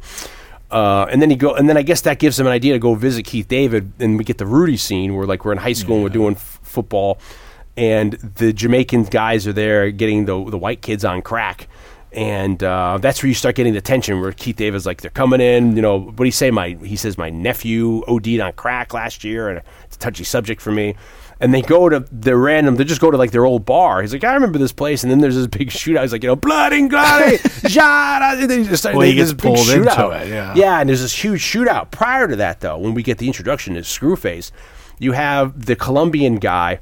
I guess the backstory is that the Colombians have this neighborhood, and this is secure, the high school area. And the Jamaicans are starting to push into this. So Lincoln Heights or whatever, Lincoln High School or whatever And the Jamaicans are coming on the territory. So then they have this meet where I think it might be the first time you meet Screwface at the pool. And I love all the art, like all the African art that's drawn on the walls of all this, you know, the implications. Like you could see like slaves coming in chains. Yeah, there's no real... It just adds to like the level of like the mysticism. There's mysticism, but there's also like. I don't mean that magic. I just meant like the. Yeah, like a romantic mystery. Yeah, like it's like giving you it's a visual backstory that you can yourself just read into. What this is. I wish there was like more of a backstory of not even like an origin story of Screwface, but just like a one-off line. But like where. Like there's because then the end fight is in some like weird club somewhere. You know, like, where's that? It's like some kind of weird club, but then there's an elevator shaft. Well, I think that was it's the factory because I think it's the factory that they're. I think it's the club where Jimmy Cliff is playing. Right? Maybe no. Was that was I in don't Jamaica? know. It's a weird. I know what you're saying. Yeah, because then there's like they're in the back and there's all these red stripe boxes and you're like, what is this, a red stripe factory? But then he starts throwing them. Then they're in a bar. Oh yeah, he's just throwing them through the glass. The glass. And then all of a sudden they're in the back again. It must be a factory they converted into a bar because then there's a big elevator shaft. Yeah. So the geography of it is weird. It's but it makes me want to be like, you know, and then like they're playing cards and just like an empty. Which might be also another warehouse. So I want to know the operation and how much money he's got. I wonder where he's investing this money other than you wonder if this is all part of this director's cut we need. You know, so the Colombian guy, the actor he's in Scarface, he's in Carlito's Way. He's the guy like retired, you're retired. That's that actor. He kind of looks like Noriega. Yeah. If people know who Noriega is from the late 80s, early 90s. Then he meets with Screwface. We get the appearance of Screwface, and he's telling him, like, hey, you know, you're pushing into, you know, we have the neighborhood, let's make a deal, blah, blah, blah. And then he's like, you know, then they're trying to, I'll take it under consideration. And then you have that scene, right, I be everywhere. It's very scary because you see him walking over there, and he's over here, and I. And he's got... over here. Yeah, over here. Turn around. Oh. Hey, you never know. But Basil Wallace, the guy who plays Screwface, this may be his first movie. He was born, I think, in Jamaica, raised maybe on Long Island or in Queens. Queens, yeah, I think. So he has Jamaican heritage. Obviously, he's putting on the accent. They gave him contacts. I just think he looks so crazy. He's great.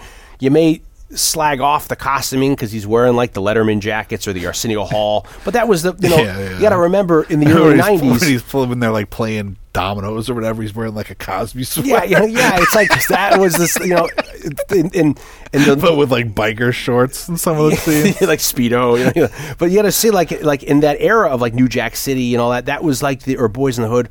The African, you know, it was very bright. You know, all the Spike Lee, all that stuff was like a lot of crazy colors or you know, with the African Africa, you know, as a symbol.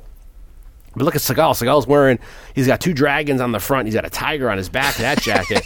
He's got the, you know, one of the scenes when he walks into his room, he's wearing those tight blue jeans, like they're almost like the light blue jeans, you know, and like his package is hanging out.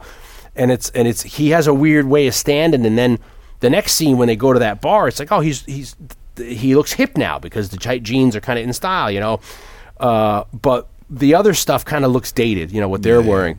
So when you get Screwface, that begets, I guess, the next. So that Colombian guy goes to a black magic girl, and he's like, he wants to put a spell. So it's weird. So the Colombians in this movie, you're thinking that, oh, he's evil magic, and he thinks something's evil. Remember, he says to the girl, you have to stop it. So he goes and gives her money to put a spell to get Screwface out. Then you have this scene where she gets naked, gets into a tub with the great score we're talking about. Yeah. And then she's throwing Bacardi.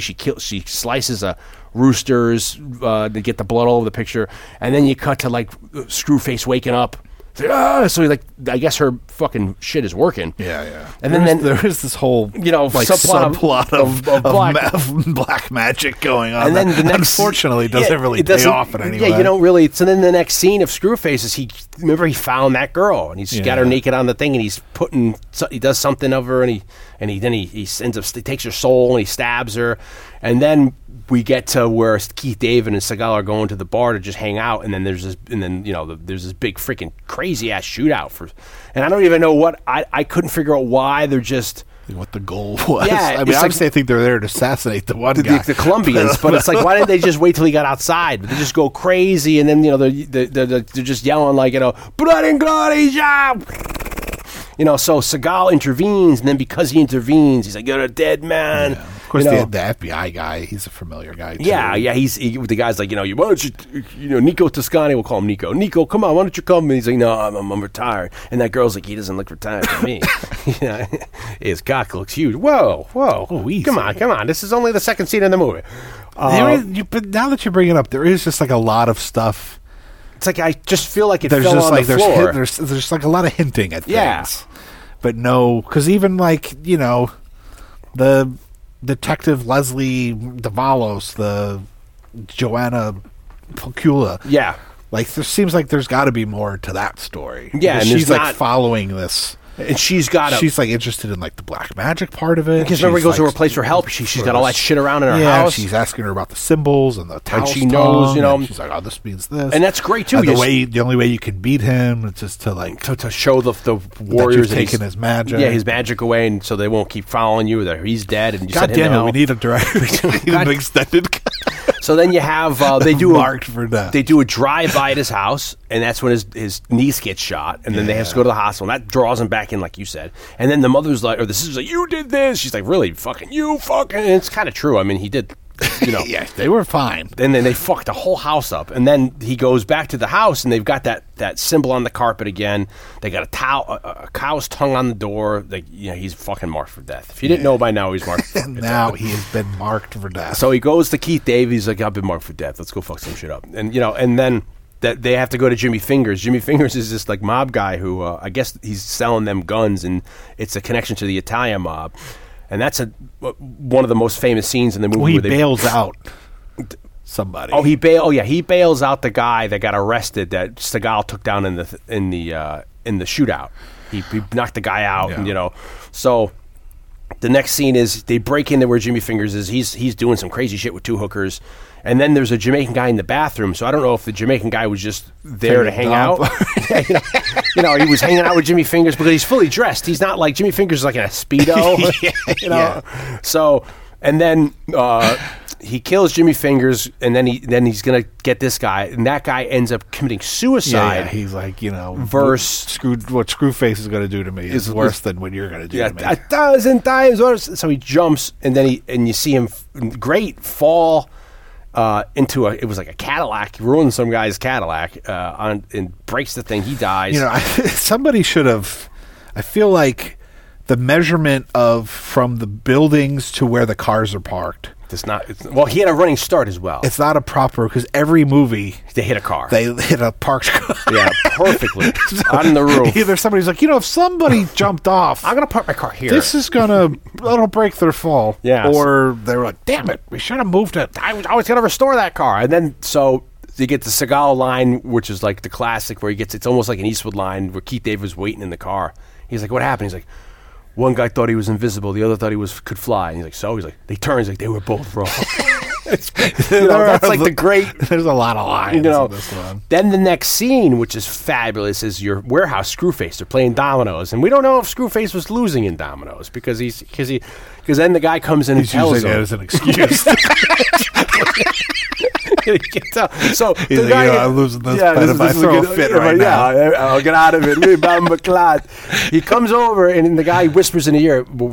He's like, "Hey, they killed Jimmy Fingers, and they killed, your boy Jimmy." I don't know what his name was. He's like, and I love. He's like, "The white boy Hacha did it." And then that's when he flips out, grabs a table leg, knocks one He guy knocks in the over the face. thing, just rips a table. Like, Hits right one off. guy in the face. He's like, "I want them killed," and that's great. Where he's like, "I want them killed," and he goes up to the guy's face. He's like, "Oh, I'm kill him, then I'm going to kill you." Screwface is fucking freaky. We understand why people are scared of Screwface to work for him. I'm trying to get my timing right here of the chronology of the movie. So then the next scene, is where Steven Seagal calls his sister. Yeah, because the guy fucked up because Hatcher was still alive. Yes. Like the drive-by didn't work. Yeah. So he's like, "I want him dead. I want his family Yeah, dead." exactly. You get the Untouchables. I want his house burned to the ground. I want to be able to go down. I want to be able to go piss on his ass. You get that scene. That's the Screwface scene from the Untouchables. So you get the next scene, and then they got the posse, and what's his face is driving a great Dodge Charger. He calls Keith David. He calls the sister after he talks to the woman, because that's when he realizes, like, she's like, "Your family's marked for death." Oh, okay, yeah. Because then he's like, "Oh shit!" And he calls up. So yeah, he's heading back. Keith David's got this awesome Dodge Ram Charger, high off the ground, great 4x4. Seagal is driving a great 1973 Mach 1 Mustang. Fabulous Mustang, which you don't see in a lot of movies. That around 1970, they changed that look into those. Yeah. Going from like the Steve McQueen kind of a 69, 68 kind of a look.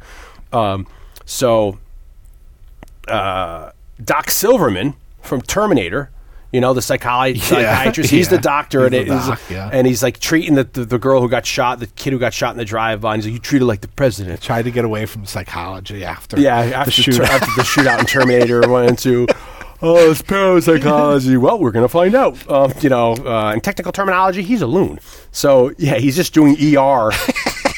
He moved from L.A. He's trying to get away, and then he's like, Seagal, he's like, I treat him like the president. He's like, well, we treat everybody like that. He's like, treat him like the fucking president. He's like, okay, whatever you say. Just please, I have to go back to work. My pager's going off. So, you get the scene then where Screwface shows up at her house. Yeah. And there's a line which he says, stop your blood clot crying. Now, for people who are fans of the Notorious B.I.G., I put this together. There's a song off of Life and Death, which is, was it Life After Death? I'm sorry. That's Biggie's last album before he dies, because he only did 2 when he was alive. And it's a two-discer. And the last song on Life After Death, on disc 2, is You're Nobody Until Somebody Kills You. And in that song, because Biggie had Jamaican kind of roots, he quotes, stop your blood clot crying, the kids, the dog, everybody dying, no lying.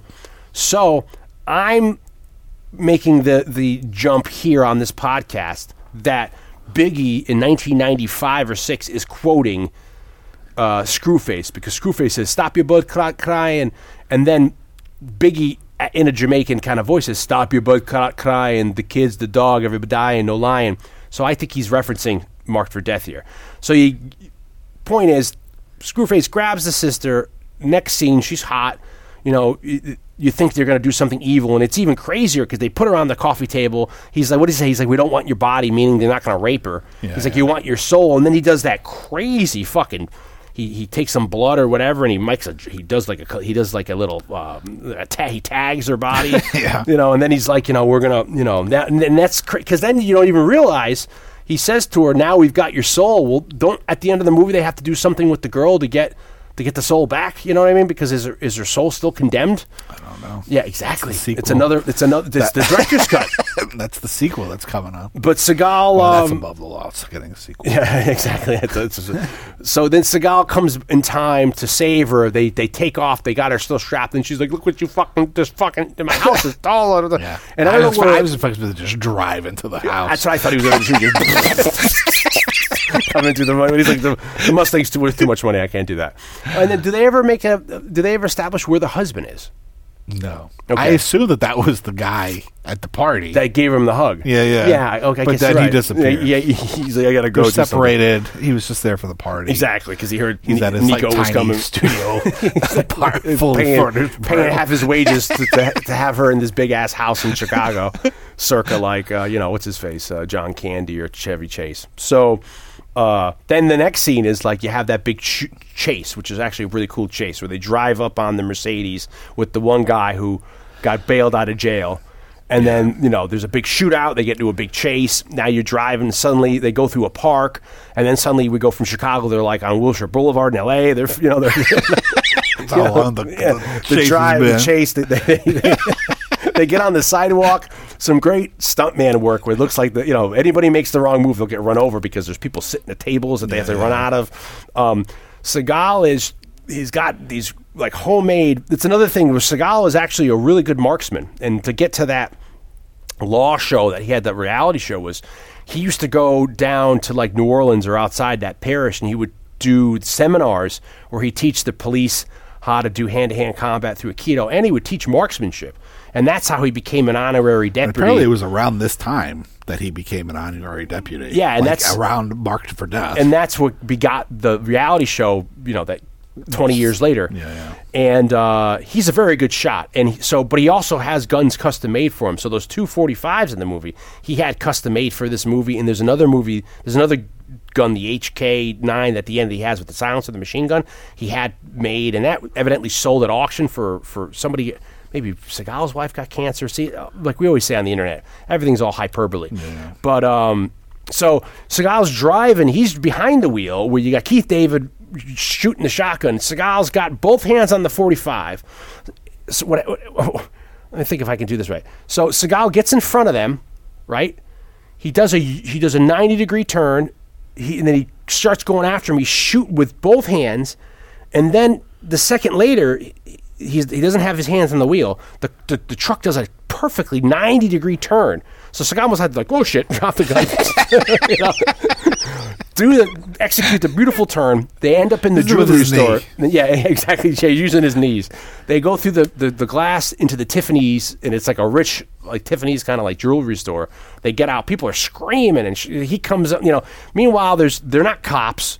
They have no badges. You know what I mean? Good point. Totally good point. They have no, we've got high school vigilante coach. justice. Straight.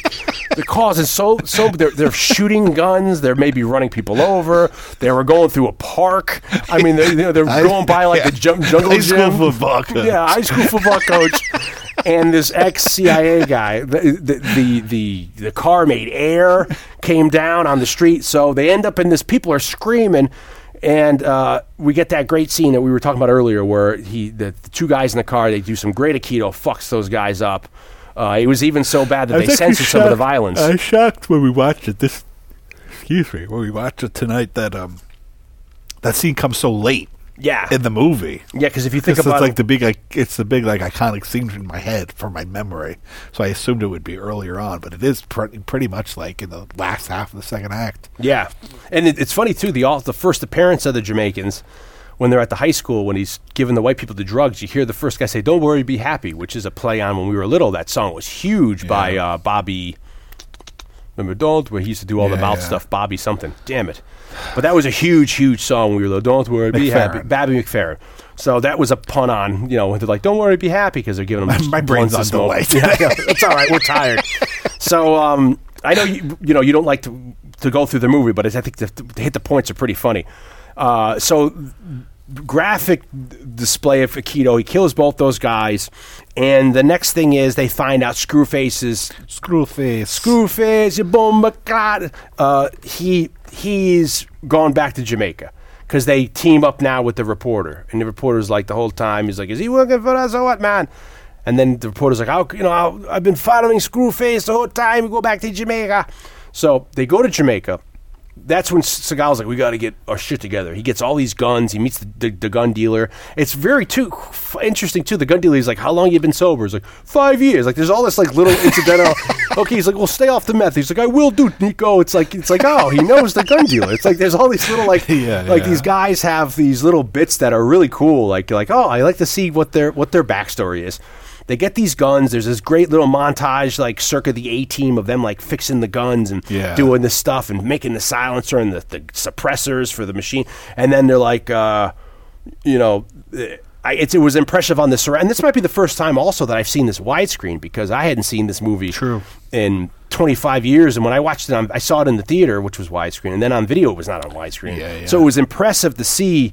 It wasn't huge, but it was wide, which is nice. And the sound was pretty cool. So when you see them shooting the guns, and he's have a giant side of beef. Yeah, just a side of beef. And like that fucking side of beef deserved it, whatever it was. He just unloads like what? I need a side of beef. It's like, okay, how are we gonna hang this here? We'll hang it over here. So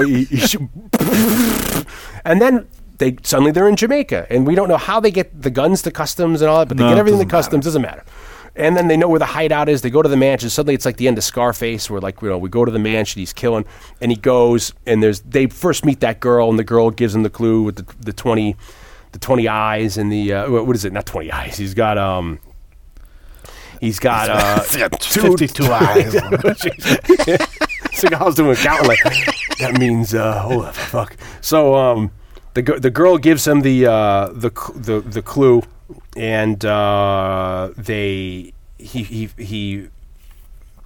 goes to his compound, and I think that's when you get Jimmy Cliff on stage.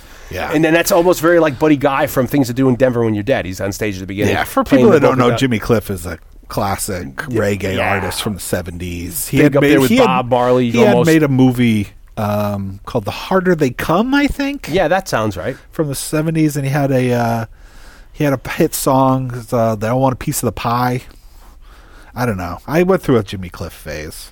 Oddly enough, I had an economics teacher when I was in junior high who just he was a really weird, quirky guy, and he would show us odd things. And to make some kind of like economics point, we Play Jimmy Cliff. we watched that movie because it's all about like how he gets screwed over by the record labels.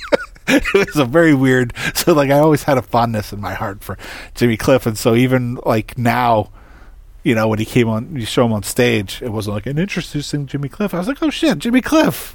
And they build a drummer in there. I think the drummer's from Round Midnight. He's a jazz drummer that's playing with the band. Yeah. And right before he goes to Jamaica, they get the last scene where he's driving back to the house to make sure everything's okay. And they had this elaborate setup with the construction. Remember? Then you think there's like some road work being done, and then suddenly they've got bulldozers, and they crush his car. And, you know, he's stuck, and then, Screwface walks up to him, takes, like, the hat off, the construction worker hat, and he's like, you know, me and my sister, they got a fire, and he throws the Molotov cocktail in the back, and you think, fuck, Seagal's done for. But Seagal's able to squeeze out, and he squeezes his face on the glass, and I thought it would have been cool nowadays if you got a big old cut and scar on his face from getting out of the windshield. Yeah. In time, loses the Mustang blows up, then we get the scene where they prepare the guns, they go down to Jamaica. Jimmy Cliff's in the bar. He meets that nice girl doing all those dances, and he talks to her. And she's like, you want to know about Screwface? And she tells him anyway, so she got out. She gives him the secret of Screwface. He's got 2 mouths, 4 eyes. And then they go to the mansion, and then they fuck shit up. They kill everybody, and he gets into a big old proper fight with samurai swords. And he gets Screwface in the crotch, and then he beheads him. And then you're like, holy shit, it's done. And then, you know, everything's done. They high-five each other. Everyone's okay. No one's hurt. Keith David's all right. You know, the other guys. Frame, And the other guy, credits.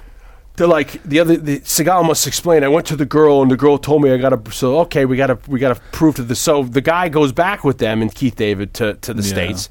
They got to get They get the head. They got to get the head, but they got to get the head through customs. Through customs. You know, that must have been his carry-on. I don't know. You know, then they go back to they find where the gang is hiding out. They break in, and the gang is like, we want to show you, and then they pull out of the duffel bag Screwface's fucking head. Yeah. And it's like, holy shit! Yeah, they got Screwface, and this is the big. Or did they? This is the big twist, and then this is the crazy thing was he's standing by a door, and suddenly the Jamaican guy that's on their side, the cop, he gets impaled through the chest with a samurai sword, and you see out of this through the gut. Is it the gut comes out because he dies It instantly? seems to come out through the gut.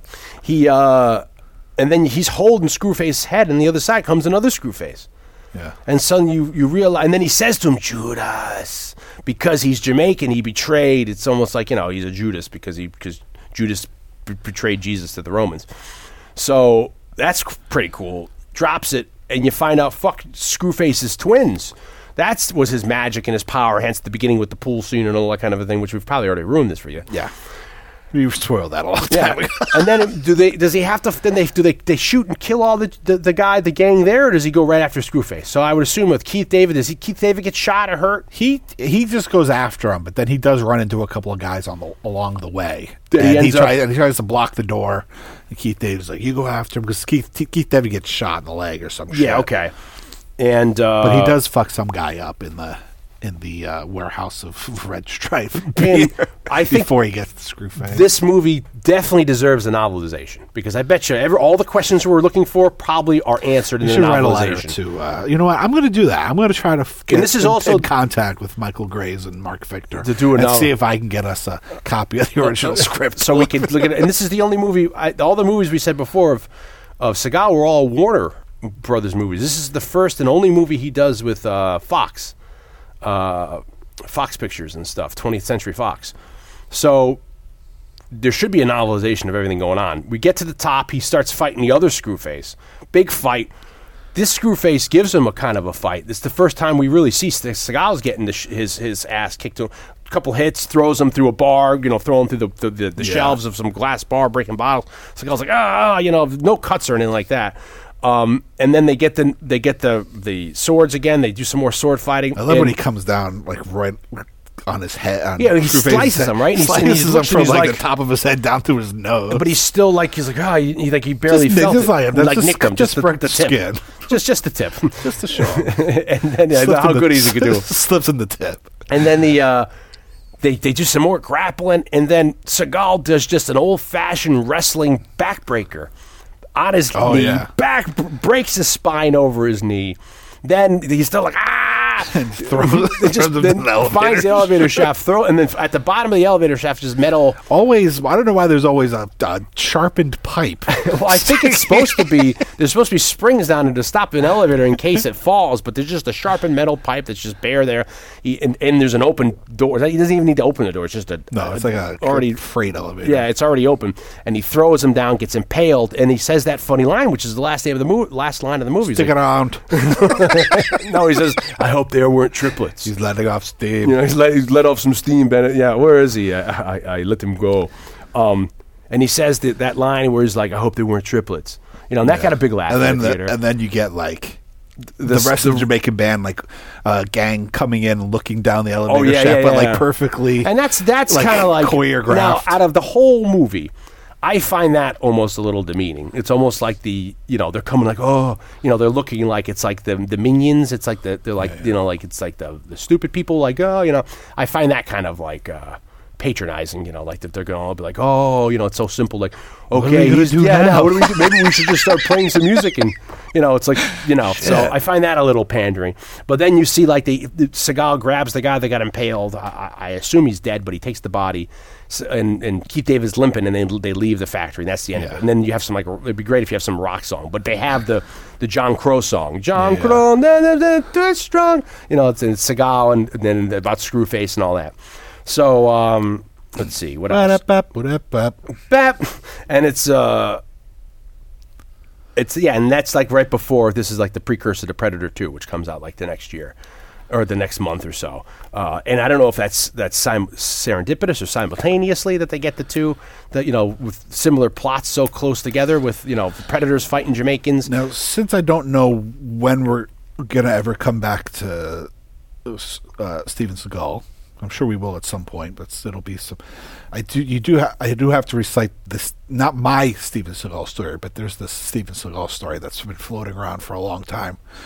And I don't remember what movie it was or who it originated from, but the story was they were on a movie and Steven Seagal comes out of his trailer. Yeah. And he's crying. He's very upset in his eyes, and somebody sees him and says, "Are you all right? Like, what's going on?" He's like, I just read like the best script, the greatest script ever written. Really touched me. And the guy's like, "Oh wow, like who wrote it?" He's like, "I did." So that's a story. I don't know if it's an urban legend or what. What was it? Do you know what the script was? I don't know. It's all called Under Siege. I think I heard Rob Schneider tell that story on Stern, but it wasn't his story. Like, he had heard it from somebody else. That's great. And there is like a notorious Saturday Night Live episode. Yeah, I saw that live. That never gets re-aired with Steven Seagal. Yeah, he was on it, and I forget what he was promoting, and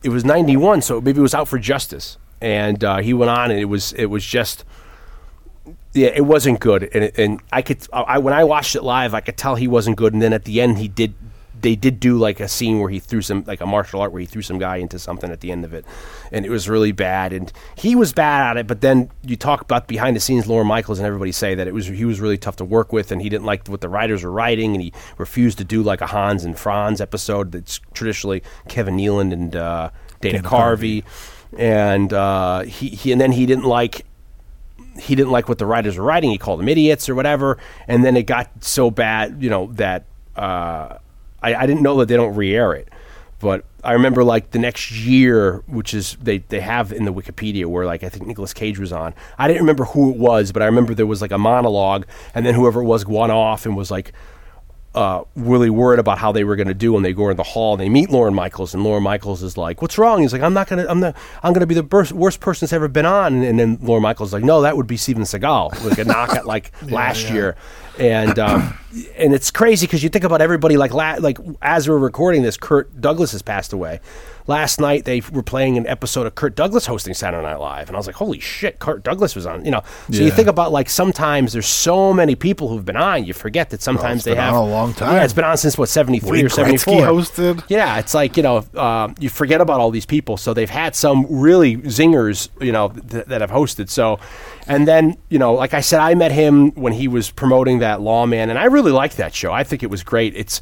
I work with a guy who's a cameraman who did a lot of reality TV, and he did he was one of the people who worked on Trauma Life at the ER at the beginning. He produced it and was doing stuff, and he was explaining it to me because Blake and I met the creator of that show, Trauma Life in the ER, because we remember we had our documentary class. The woman, she brought the other girl in to talk to us about sound engineering. Yeah. And she had started that series. That was from the late 90s. It was a series where you'd be in the ER and you'd watch as people come in and stuff like that. And it was a really good show. But what happened was the HIPAA laws changed. And with the HIPAA law changing, you had to have someone's permission to film them before. Whereas afterward, they were trying to get people to sign off after the... So because all the laws changed, you can't have any of those shows anymore. You have to have them sign off first. So that kind of finished the series. But my friend that I know, he worked on that. He worked on a show I love called First 48. He did a lot of different cities. And he did that Lawman show. And he said, like, the downside is, like, if they had nothing to do, they would just drive around, you run license plates and you try to find people, we could pull him over. And that's what cops do anywhere. Yeah. But it was just... It's not great television. Yeah, yeah, and it was like you're trying to find... And then, you have him pull over. It's Steven Seagal pulling him over, And then, when I met him, I was like, I did a keto. And he was like, oh, really? And then we were talking to the host, and we were like, he was like... he said to the host, did you tell him that you started a keto because of me? And we were talking about a keto and stuff like that. And I got a picture, which I can include... And you don't realize how tall he's. Like 6. I think he's only billed as 6'4", but he's huge. I mean, I went up to like his chest. So he's a real tall guy. And then he didn't look big necessarily. He was clean shaven, but he's just a big guy. Yeah. And he had one of these like black trench coats on that go all the way down to his knees. And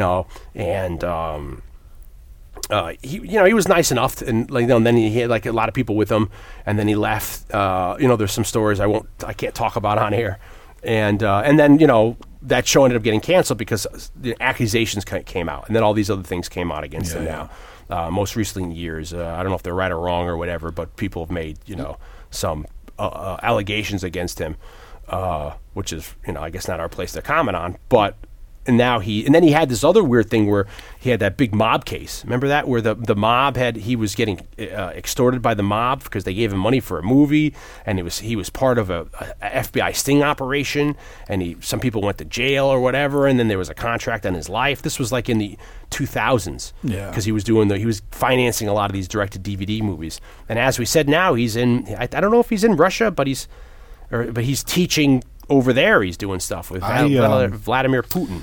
I'm going to say maybe 5 years ago, I came very close to opening for him at BB King's. Oh, we should touch on Blues Club. We have to wrap up, but we should touch on his. You did allude to before. We said about him doing the song with Jimmy Cliff. Yeah, he's actually a pretty good blues guitar player and singer in that style. So he's actually a pretty decent musician, and he has at least one album. And I actually like the album, to be honest with you. I mean, not like this is so bad that it's good because it's Steven Seagal. Like, I think it's a genuinely good, like blues rocky album. And I guess he has a band that he sometimes tours with. And a couple years ago, he was on tour and he played BB King's, and I think I got asked if I would open for him. And I was like, yes, like, of course. But then the date, I don't remember why I couldn't. But I couldn't. I couldn't do it. I was out of town or something. Ugh.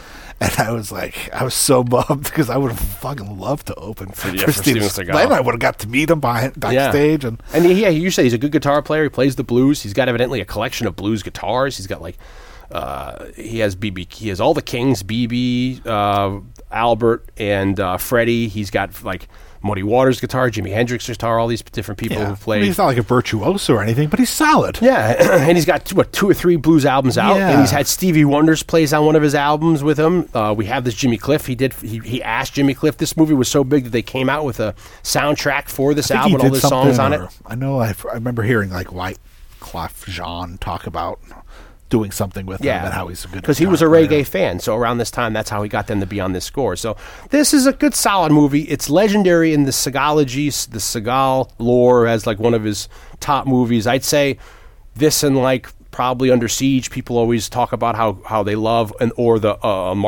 the Out for Justice, the one with the cue ball, Bobby Lupo. which has a lot of great one-liners in that too. But this one is one I always people talk about, a legendary because of Screwface. And like I said, I think he's such a great villain. It'd be cool if they had a bigger backstory. I do know that there are some kind of controversy because people don't like how the Jamaicans Maybe we could are do a comic portrayed. series. That'd be great. Yeah, have Dark Horse do it and have like the Predators show up and stuff like that. So. Anyway, that's it. Yeah, that's our venture into Steven Seagal land. Very fun. Very better late than never. We've been talking about it since the inception of this podcast.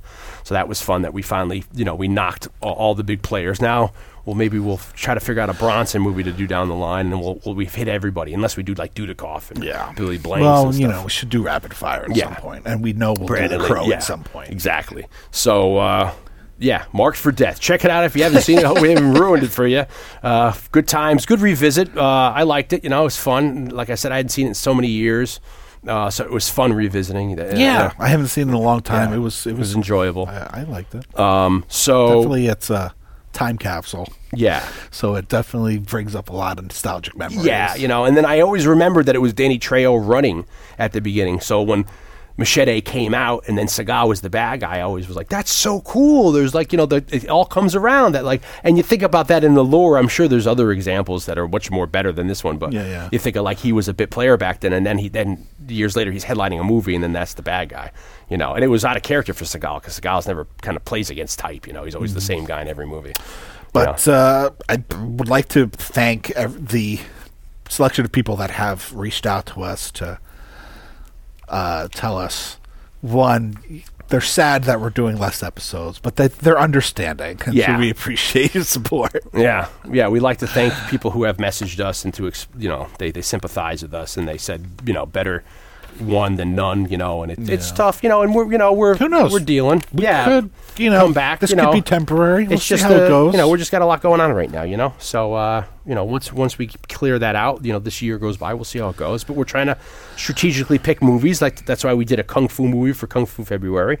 We got a great one next month coming out soon, and maybe we'll have other extra stuff come out. We had, like I said, the Randy Jurgensen one came out last week. The interview, check that out. So in a way, you still have the same amount of we're always here. So far, you have 3 episodes. Yeah, and we like to say, you can always get in touch with us. We're on Twitter, we're on Instagram, we're on Facebook. You can message us. You can like our page. We have Saturday Night Movie Sleepovers, the homepage. You could review the podcast on iTunes or Apple Podcasts if you so felt inclined. That helps us out a bit. Could also check out Dion's book. I've got a book, Blood in the Streets, which they said in the newscast. They said there's been blood in the streets, or blood on the streets. They said something. I was like, yes, and I made a note of that when that woman gives the backstory about the voodoo gangs. Well covered newscast. Like, yes. Blood in the Streets is my book. It's on. It's on available. Paperback, ebook, audiobook. It's on Amazon, wherever books are sold. You can order it there if you like, cop movies, historical fiction, 70s crime films and books and stuff. You may like it, so give it a listen, give it a look, give it a read. Blake's got his book, Scored to Death: Conversations with Some of Horror's Greatest Composers, also in paperback and ebook, but it's available on Amazon from other book retailers, or you can order a copy from me directly at scoredtodeath.com. And I'm just weeks away from handing in. By the time our next episode comes, I hopefully will have handed in the manuscript for the next Scored to Death book. That's exciting. And then a whole other can of worms and work starts with the editing and all the other stuff that goes into it. But the original draft should have been handed in. That's great. So that's due later this year. Yeah, that's awesome. I'm working on my second book now, and I'm almost done with my first draft, and hopefully mine will be out by the end of the year, too. Not a sequel to Blood in the Streets, but just another screenplay I had written that I'm turning into a book with the... Hopefully we can eventually get these turned back into scripts and get these things made, these suckers. So that's always exciting. Sucker! Listen here, sucker! So a little throwback to Joe Spinell last week. Callback. The Nighthawks.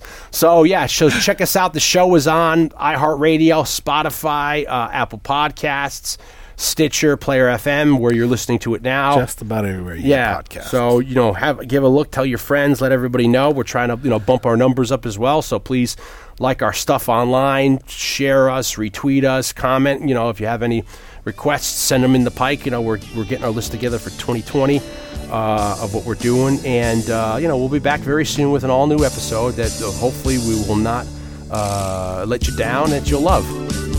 So until next time, later.